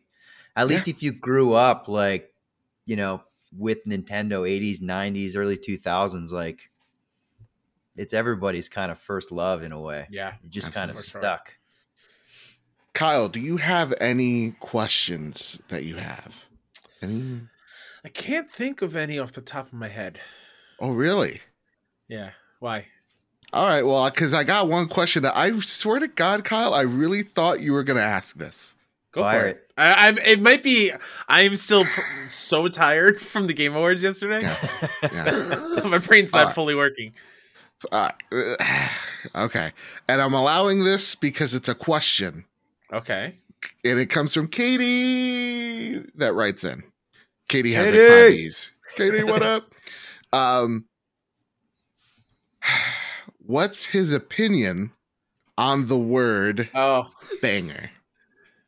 Banger? You're right. I should have asked this. Yeah. Is banger an appropriate word to use to describe something of high quality?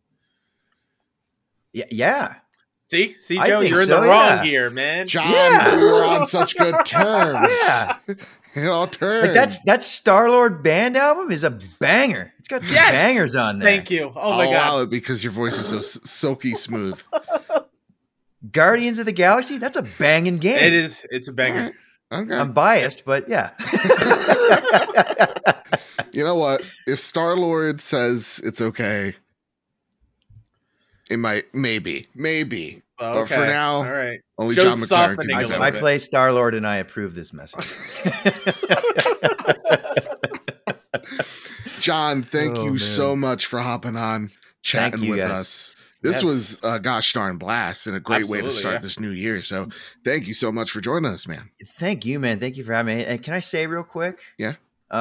Thank you for the nomination. I know you touched upon it briefly before, but dudes, stuff like that, like it really means the world, man. It really does. So thank you guys. I know I appreciate it. I know Jason, who plays Drax, appreciate it. I think Kimbo was on there too, I think. Mhm. And Yep, yeah. yep. Yeah. And it's just literally, it's really a thank you for your Absolutely. performance and everybody that you know, when we throw around these awards and these nominations, it's really just a wink and a nod and a, you know, a good job to everybody that's worked on it, whether you're dev, talent, whatever the case may be. That's why we have these awards there. And I want to thank you because you really lit the fire with that retweet. Yeah. The whole world kind of just blew up around us. Man, I hope you guys know, like, this stuff means the world to us, man. Like, we see it all, and, you know, sometimes things get lost in the Twitter sphere, but, like, you know, something as big as that is really,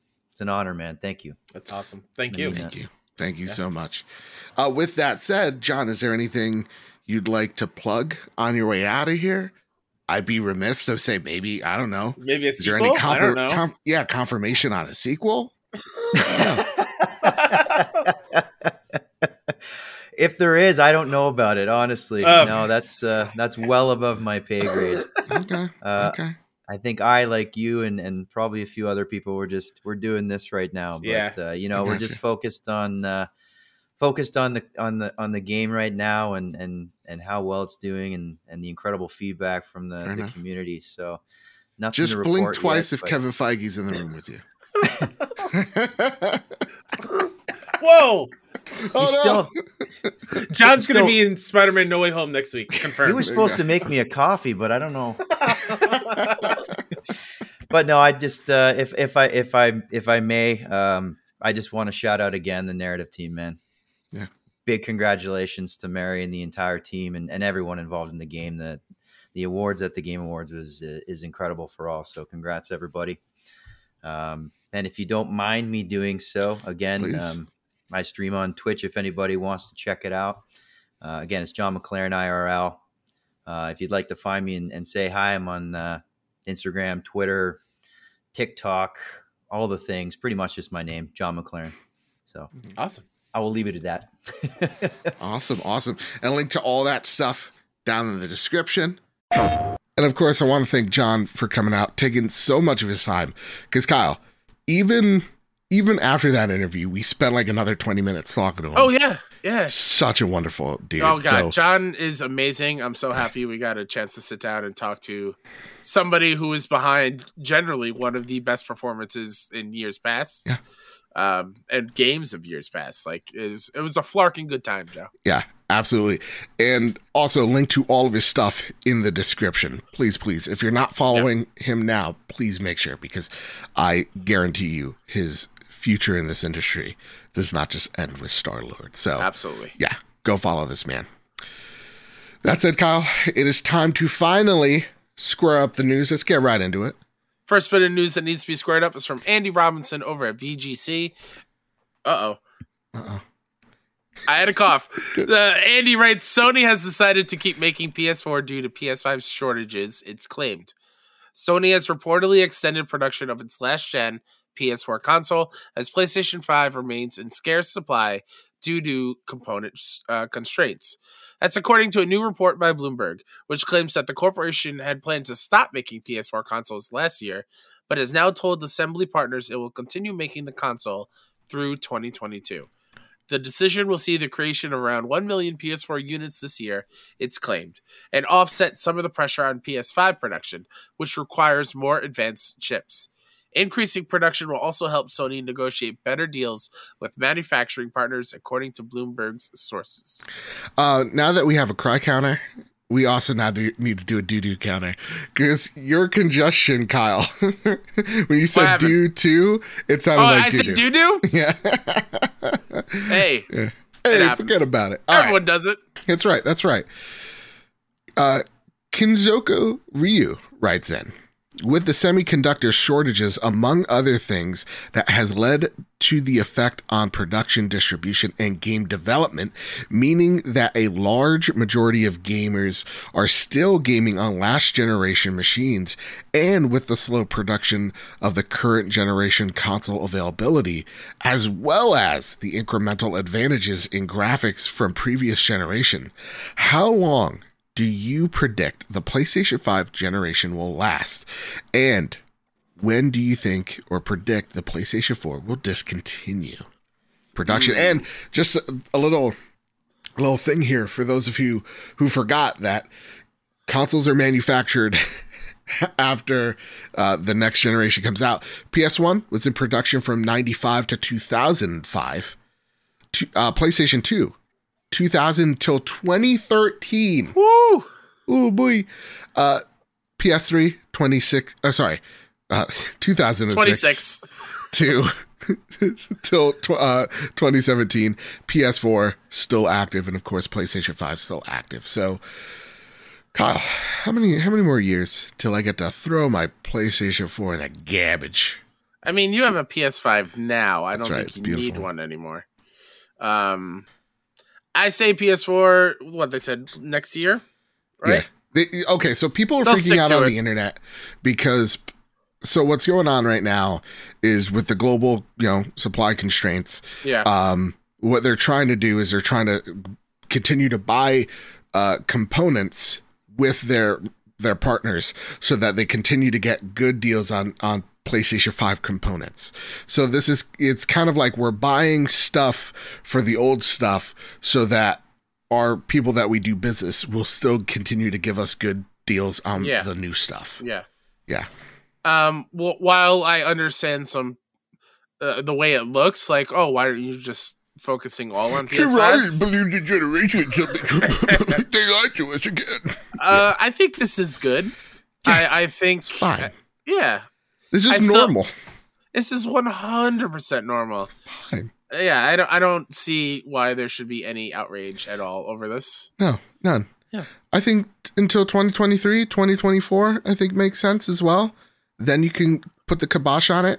But I think this has definitely affected PlayStation 5, and we're going to see this last until what the PlayStation 3 was, which is like, it's going to be a 10-year generation for sure.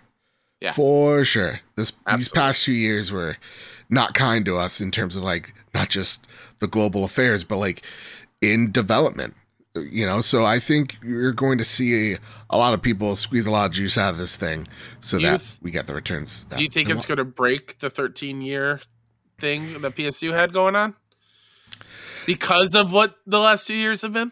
No, I think the PlayStation 2 was crazy successful is why they continue to do it. But That's fair. not to say PlayStation 4 wasn't. It's fantastic, sold well, but it wasn't like PlayStation 2 were buying this. Some people legit just bought it for a DVD player.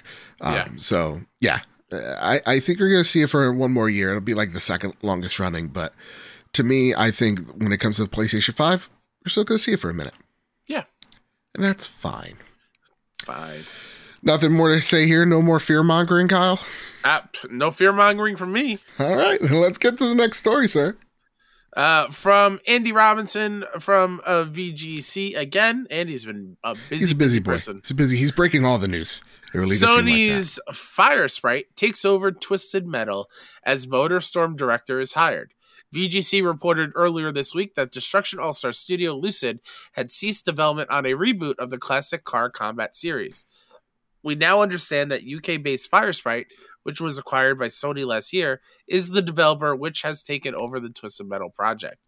It's unclear why Sony decided to move the project to its new first-party studio, but it's worth noting that Lucid and Fire Sprite are located barely 15 minutes from each other in Liverpool, UK, and there's now evidence of staff moving over.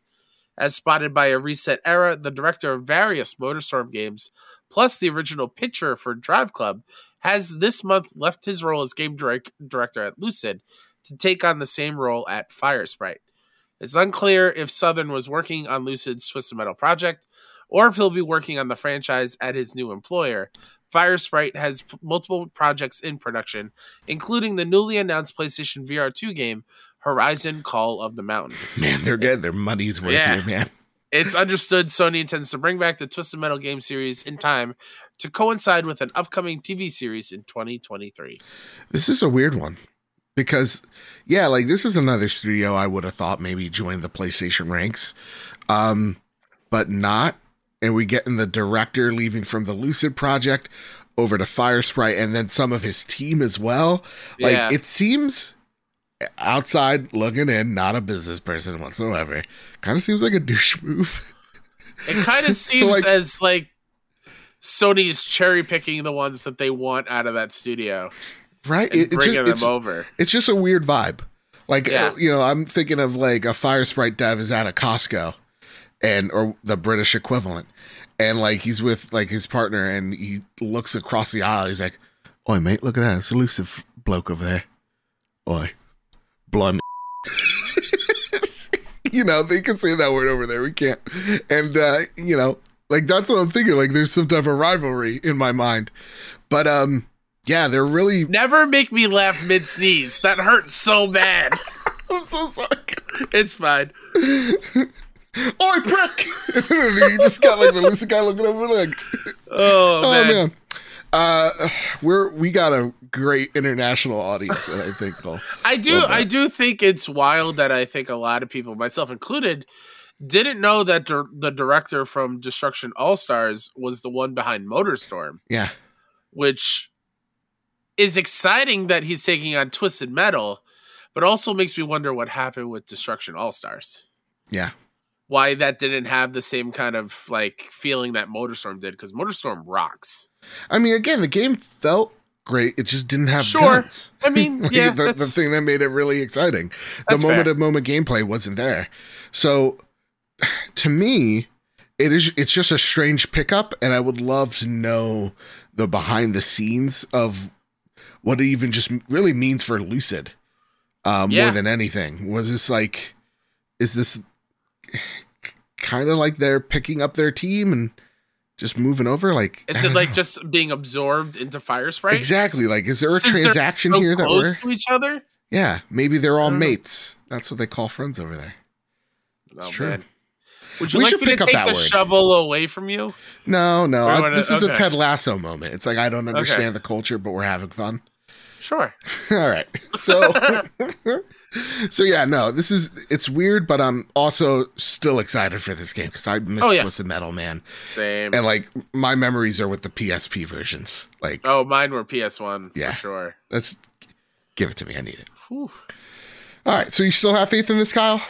Yeah, I still have faith. Yeah, same here. I'm excited. And it seems like, again, nothing has moved as well. Like, it's still on track for 2023. And who knows if maybe this is free to play or something to coincide with the TV show. It's a success. What does that mean when it comes to like the other ideas that they have in terms of multiplayer, right? Like, will we get a PlayStation All-Stars? Oh, boy. Does this mean that? Will the metaverse completely get out of hand? We get the Super Smash Brothers clone that we deserve and just embraces it. Is SOCOM coming back? Yes. Yes, it is. All I'm right. saying with confidence. I'm saying with Gusto. SOCOM's coming back, man. Time for some Flash news, Kyle. This one. Hold on, I gotta run fast. The Flash meme is the best meme ever. Everybody look up, stop, pull over, Google Flash running, and then do like Google videos, and you'll see the guy from Flash running turn back and have the most hilarious squeal I've ever heard in my life. It just gives me life. All right. We talked about this earlier, but Horizon Forbidden West PlayStation 4 version is out in the wild. All of it. So start muting them words because it's happening. But Joseph isn't afraid. I'm prepared. And, Meanwhile, I'm cowering in a corner. Okay. Show me all of it. It's all out of context. Who cares? Famous Seamus says, has a leak ever ruined a game for you? Nope. I'm fine. I mean, I talked about the spoiler that ruined God of War for me. I don't know if a leak ever has. I feel a leak only ruins like if it's a presentation and you know like all the things just comes out and because we cover this shit we have away to from us. Yeah. It's like, oh damn. Like 2016 E3 is special because nobody saw Shenmue 3 happening. Either though Shenmue 3 woof when it came out, but like nobody saw Kojima walking down those floaty stairs. Or RE7 being in VR. Yeah. So yeah, leaks on that side of things don't really ruin the game for me at all, really. Fair enough. Yeah. Kyle, here's a little segment, a little ditty I'd like to call Rumor Has It. You did it. You're live. You didn't call for anything. Kyle, No, I read this didn't. story out for us. Oh, you did? No, I didn't cough. Oh. What happened? Did we just fall into a wormhole? What Yeah. happened? Yeah. All right. Dalton Cooper over Game Rant writes, Sony wants Final Fantasy games exclusively on PS5 this generation. The Final Fantasy franchise has mostly been multi-platform, with Final Fantasy XIV releasing for both PC and PlayStation consoles, and Final Fantasy XV coming to PC, PlayStation, and Xbox. While the series will remain on PC, it seems as though Sony is wanting Final Fantasy to be console exclusive to PlayStation yet again, if recent rumors are any indication. VGC's Jordan Midler recent commented on Reset Era about Square Enix plans for Final Fantasy. According to Midler, most of the games that Square Enix publishes will make their way to Xbox, but it's doubtful that Final Fantasy games will go beyond the upcoming Stranger of Paradise Final Fantasy Origin. Quote, Sony wants PlayStation to be the home of Final Fantasy this gen, end quote. Midler said. Midler also pointed out that Final Fantasy VII Remake was already supposed to be on Xbox, but that has yet to happen. While Sony and Square Enix haven't announced any official partnership, it does seem like Sony is indeed making sure Final Fantasy is console exclusive to PlayStation 5 this generation. Final Fantasy XVI is a PlayStation 5 console exclusive, after all, and even the non-Final Fantasy Square Enix game, Forspoken, is a PS5 console exclusive as well. While it's certainly possible that one or both of those games will come to Xbox at some point down the line, it may be better if Xbox enthusiasts don't hold their breath. Yeah, also rumor has it that because Final Fantasy's delay, there's an unannounced PlayStation exclusive by Square Enix that was supposed to be revealed already, and it's not.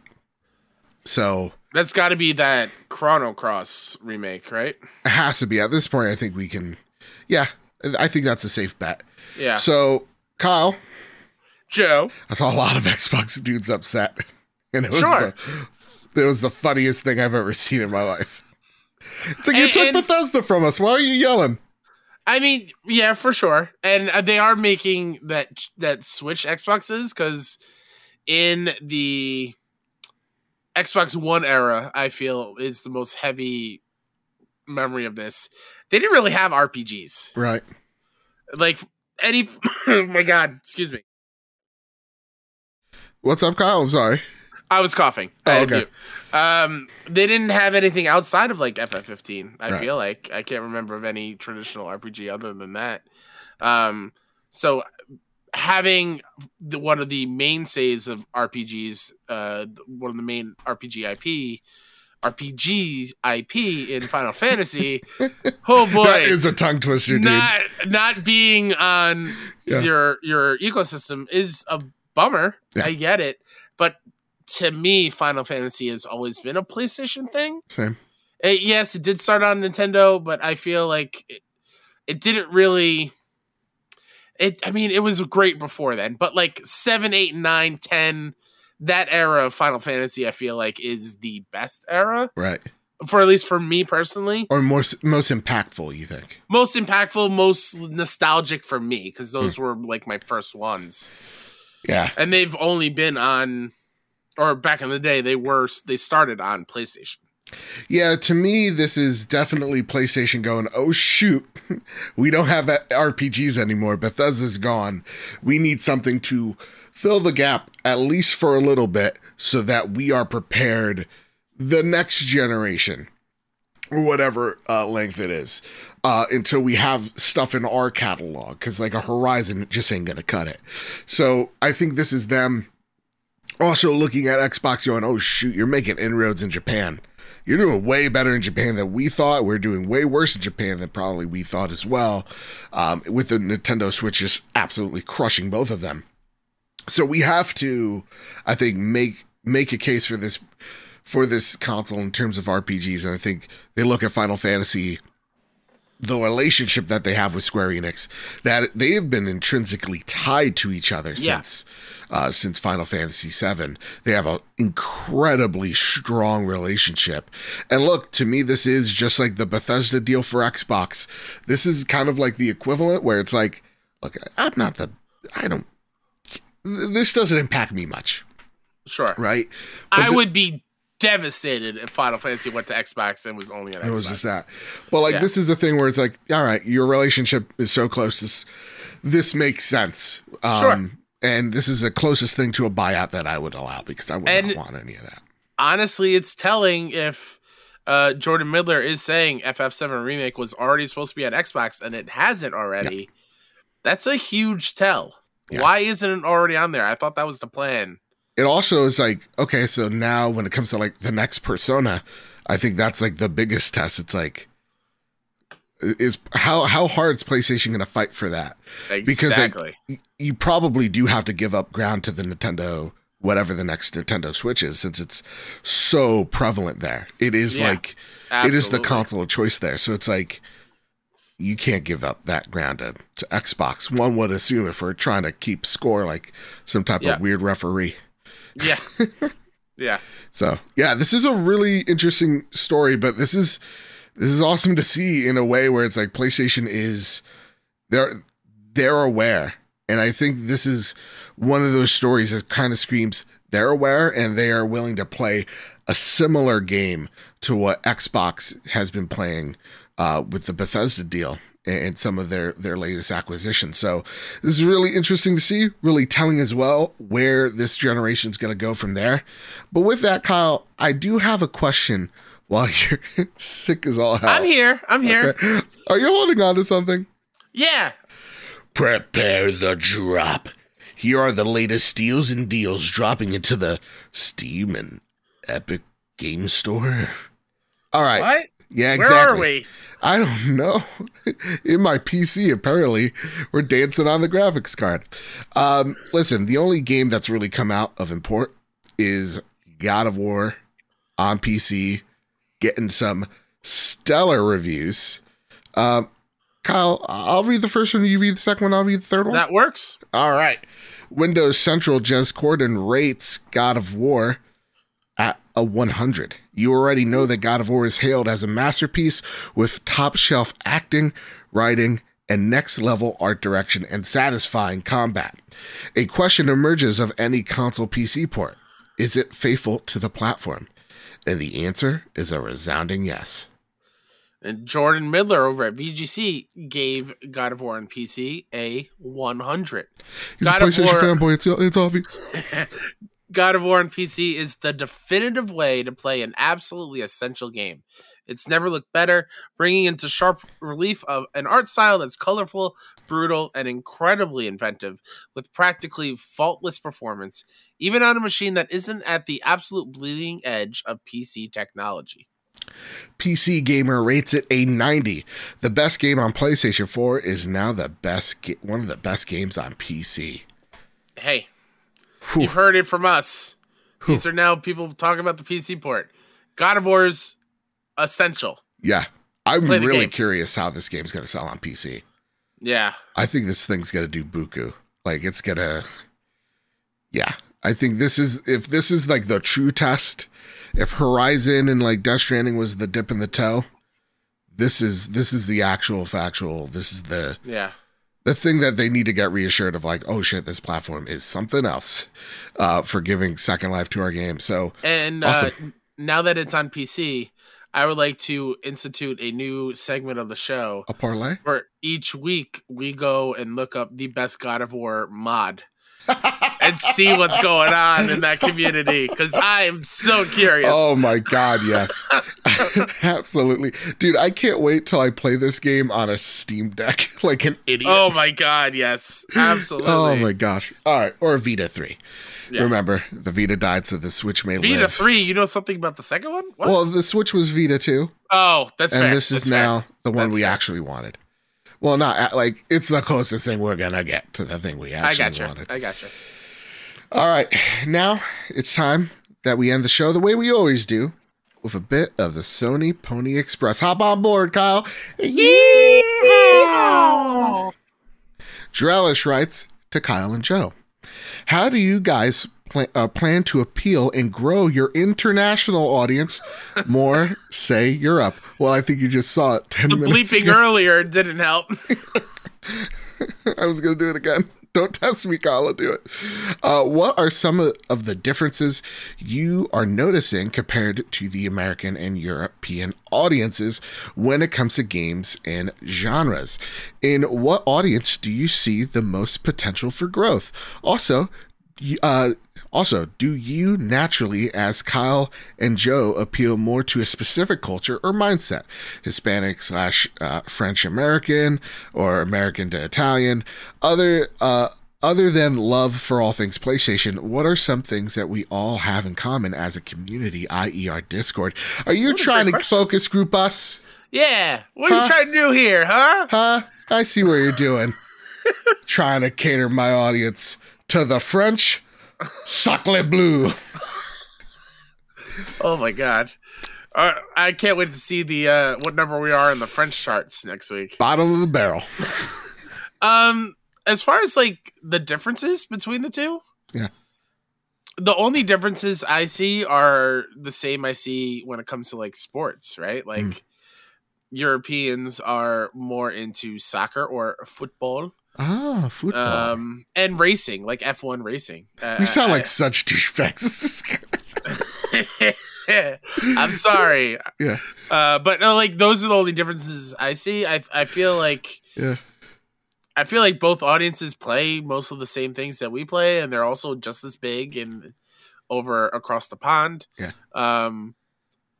As far as the other side, the community aspect, like I feel like everyone here that partakes, chill, loving, kind, welcoming. Yep. Those are some of the things that make me super happy about the community. So, yeah, I don't know about the culture. I just talk about things I love. There's really nothing more to it. Yeah. When it comes to like I'm not talking about, I don't know, the Louvre to appeal to the French. I think I lost every French person out there with. I wasn't even sacre bleu. I don't even know what it means. I had brie cheese once. But like when it comes to like, I think Drellish, you're from Germany. So like, and I hit my mic twice. I apologize. But like to me, I'm not, I'm not thinking of anything different. I'm just talking about my love of PlayStation, and hopefully that transitions over. When it comes to the culture and mindset, we want to have a not. Positive, I hate it. It's such an overused term. Sure. It's like we want to build a positive community. It's like everybody wants a community that's nice, but I want it to be thoughtful. And I think that's the word that we constantly misplace with positive. I want a thoughtful audience. And I think we really do have that because we're incredibly thoughtful of each other and our feelings and all that. So absolutely. Yeah. There you go. Yep. And also, of like how you think, believe, and all that stuff. I want to respect it as be as inclusive as possible. Yeah. And true inclusive, like not just saying it, but actually doing it. You may think totally different than me, and I'm totally fine with that. That's cool. As long as we respect each other, that's fine by moi. Next question comes from Yuna. Hey guys, what is the go-to difficulty for games you play for the first time? Do you start on normal and then switch the difficulty up or down if it gets too easy? Also, for the Forbidden West spoilers out there in the wild, I suggest mute every word that you could think of that's related to Horizon, as eBay. Sorry. That's what it is. My bad. Autocorrect gets everyone. And my dumb brain will read it. The best way not to get spoiled, and yet the algorithm system sucks, so be careful out there, guys. Thank you so much, Yuna. Include also misspelling of words. Yep. So put zeros in Horizon. Yes. Get it? Cover all your bases. That's what I did for Endgame. I had like a list that was like 200 things long. It sucks for me since I balance so many social media platforms that again, I can't be emotionally attached to spoilers. Sure. It's going to happen. So, yeah. For me, in terms of like the difficulty of games, I have the hottest of all hot takes, Kyle. Uh-oh. You ready? Yeah, I'm ready. Normal. Yeah, same. It's how the game is supposed to be made. That's the thing that they have in mind. That's the gold path. Mm-hmm. That is, we talk about like easy mode in games, and we just do like the paint by the numbers bullcrap. It's not a good, thoughtful, compelling conversation one bit. It's just like, I feel like it should, and I want to force the developer the way I think, and how they create needs to be funneled through my ideology. I really hate that. Knock it off. Like when we talk about From Software, guess what? From Software is never going to have an easy mode. Never. We need to move along. It's I feel like that's pointed at me. I've never said easy mode. No, okay. no. Just in Twitter in general. Because I hate when people are like, this game, all games should have easy mode. Damn it. And it's like, no. It's what the developer's envisioning. They're making the painting, not you. You sit down and consume it or don't consume it. Just don't dictate what the developer should do. Encourage them, but don't dictate it. I hate like definitives of things. I think the only asterisk there would be to have the options to make playing the game easier for those that need it. Yes, but also understand that those tools are right now expensive to implement. Oh, I get that. Yeah. Absolutely. So encourage, that's why I'm like, encourage it. Like Forza Horizon. It's a great way of encouraging folks to go, look at this stuff is really awesome and it brings new people in here. But some dev teams can't or aren't allotted that funding to go ahead and do that thing, or breaks a core principle of their game that they've made and are 1 or 2 years out. And again, this is such a problem for, even for me, a layman, I don't have the answers to, so I can't coach you through it. But I know that there are, consultants out there, consulting teams out there to help people, as I drop my pen, go through the process. But when I am playing a game and when I'm looking for a review of the game, and I'm really looking for, you're playing it on normal. Whatever the standard that they set out in front of you, that's the way and the what they've put the most time into, right? So that is going to be the gold standard of how the game should be experienced. You know, we talked about it a few episodes back. If I'm just setting a game to hard mode, well, that could actually break some things or not be the most optimized version of that game. And likewise to easy mode. I don't feel like you get everything out of the AI or the environments or whatever have you by just setting it to easy if I'm going out there and to review a game. Now, that said, if your job and your review is based off accessibility, then yes, test all those things out for sure. But to me, if I'm playing a game, it's going to be on normal. And then once I beat it, I'll fudge it up whichever way I want. And if it's in a review, I would just like it for reviews to go, hey, I play this on easy or play this on normal, so that I get all the information I can out of it. Yeah, I usually also play on normal. I am notorious for hating games with trophies that are difficulty based. Like, don't force me to go back in and play it on the hard difficulty and then the hardest of hard difficulties. Yeah, I'll do it if I really love it, but I want to enjoy my time. And like you said, that is how they develop the game, and hard and easy are just modifiers on the base game. Yeah. So normal I feel is the way to go, but by all means, if even normal's too hard, lower it. I don't care. Yeah. I'll never look down at you because you play an easy for a game. No, you play whatever you want to play. Yeah. And the reason why I talk through so much passion about this subject is because we often, we really do speak in like definitives. This is it and nothing else. Like, we put out a thing on Twitter, like Red Pill, Blue Pill, and that tweet got, as popular as it was, got a little out of hand because like some people are like, Bloodborne is trash and it's a bad game and those developers should feel, it's like, Jesus. I hate when people literally go, this game's shit. This game's bad. I'm like, dude, stop. What is because it's not even like, it doesn't offend me, like that's your opinion, but like to me, I'm like, it's what John said in the interview. Yeah. If you don't think developers are seeing this, and you're potentially hurting someone's feelings or ruining someone's day. Not hurting mine. I'm just thinking of the people that have worked really hard on this. And, I hate that crap. Yeah, so that actually touches on something that I find incredibly frustrating on social media in general, It's just people going out of their way to tell you that they don't like the thing that you like. Yeah. Again, Just because that's what they want to do. Yeah. Just let people like what they like and be fans of what they want to be fans of, and you stay the hell out of it. Like someone on that same post was just like, Horizon and Spider-Man are just ubi crap games. I'm like, what's wrong with you? Just like walk away. So an example like that happened to me, not with games or whatever. Please. I was super excited for the sequel to Ready Player One, Ready Player Two, the book. Yeah. I was like, oh my God, I can't believe this was a thing. I pre-ordered it.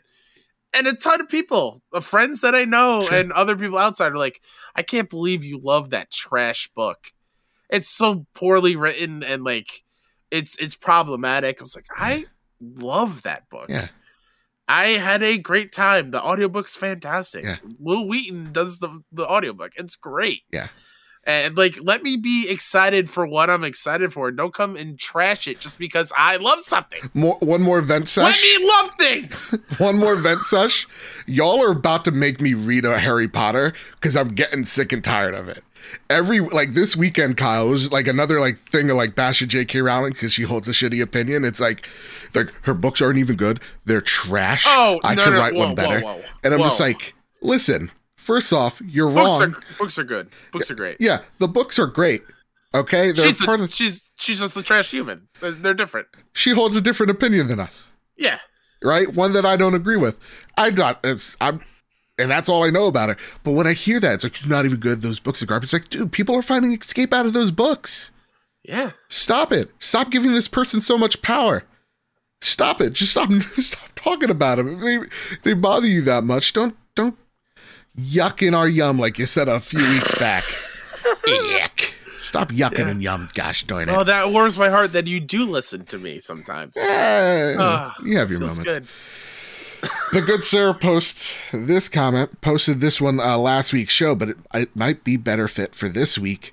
With the new year upon us, I was wondering if you had any gaming-specific resolutions or goals for 2022. For me personally, it's focusing on my backlog and trying to knock out as many indie games as I can. Hell yeah. I'm still going to play my big anticipated games, Horizon, God of War, etc., but I really want to knock out some of that backlog that's been building up. Kyle? You got any gaming specific resolutions? That was a weird noise because I was like mid holding back a cough. Yeah, it was. I want to play what I want to play, take my time with it. Mm-hmm. My biggest thing is now that I'm working is I need to find that balance again.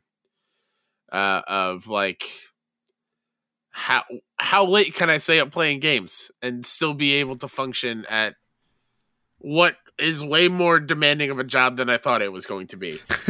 Physically demanding, meaning. So like I have to find that balance of how long of a game can I put into every night and still doing all the other responsibilities that I was doing, because 2 years of being unemployed, I played a lot of games. Oh yeah. And I had the time to do so. So for me, this year is focused solely on finding that balance and not rushing through games. And like that's why I want to eventually get games a little bit early so we can take our time and not have, like, for Horizon, feel like we have to rush through it that opening weekend so we can talk about it on the next week's show kind of thing. Yeah. But yeah, taking my time, finding that balance, that's my biggest goal. Yeah. I think for better job, gaming specific, in terms of like gaming specific, I just want to focus on the games I want to play. And for me, the resolution, I want to platinum Elden Ring. Okay. And I want to platinum Dark Souls 3. I like every Dark Souls game except 2. So I also want to platinum 1 as well. Okay. I want to get through them, man. I know that's not one I'm going to hit, but I think that would be, I think that'd be dope. Those are good. Yeah. Those are good. That said, Kyle, that's it. That's all we got. We made it. What a stellar and if huge you are week here week. at the end of 2 hours, hey, we appreciate you. Absolutely. Thank you all so much for tuning in, which has been the biggest episode we've made ever to date. Thank you all so much. Let us know how you like the interview. Let us know how you like the show length over at our Discord. It really, really does help us out as we're going into more interview-focused stuff. Would you like a separate video attachment on YouTube? Let us know in the comments. Yeah. Let us know on Discord. And join the community because it's fantastic. Yeah. I'll throw one more out there, too. Let us Please. know who you want us to have on the show for an interview. Yeah. Voice actors, devs, anybody in the games industry. Let us know, and we'll try our best. Yeah. Add us on Twitter. That's the best way for them to take notice to us, to be quite honest. So, Absolutely. Yeah. It really does help. That said, Kyle, is there anything you'd like to spotlight before we get on out of here? Sure. I'd like to spotlight myself, Mr. K-Step, on Twitter and PSN, Xbox, all the things. Go follow all the indie game stuff I do at 61indie. That's SIXONEINDIE. I will very excitedly be talking about next week on this show and on 6-1, a game that I have been playing and I'm absolutely loving. I'm very, very excited to talk about it. Ooh. It's pretty awesome. All right. Well, follow Kyle there as he was holding his call. Yeah, he's holding it in. And please give it up to Kyle this week again, coming in. Listen, sick as a dog, but still doing I've this. done these type of episodes way more often than I want to. Yeah. I just want to be healthy, man. That's all I want. I feel you. And you can find me over at Mr. Badbit on Twitter. You can find the show at PS Trophy Room on Twitter. And again, we got that Spotify giveaway. Rate us 5 stars on Spotify. Get a chance to win Elden Ring. Rate us 5 stars on Apple Podcasts. Get a chance to win Elden Ring. If you are a patron, if you've already reviewed us, you are already entered. So don't even worry about it. Again, it really does help us out. Continues to grow this show. And with all that said, with all that out of the way, everybody, keep your wits about you. Keep hunting and keep playing PlayStation. See you guys. Bye. Love you.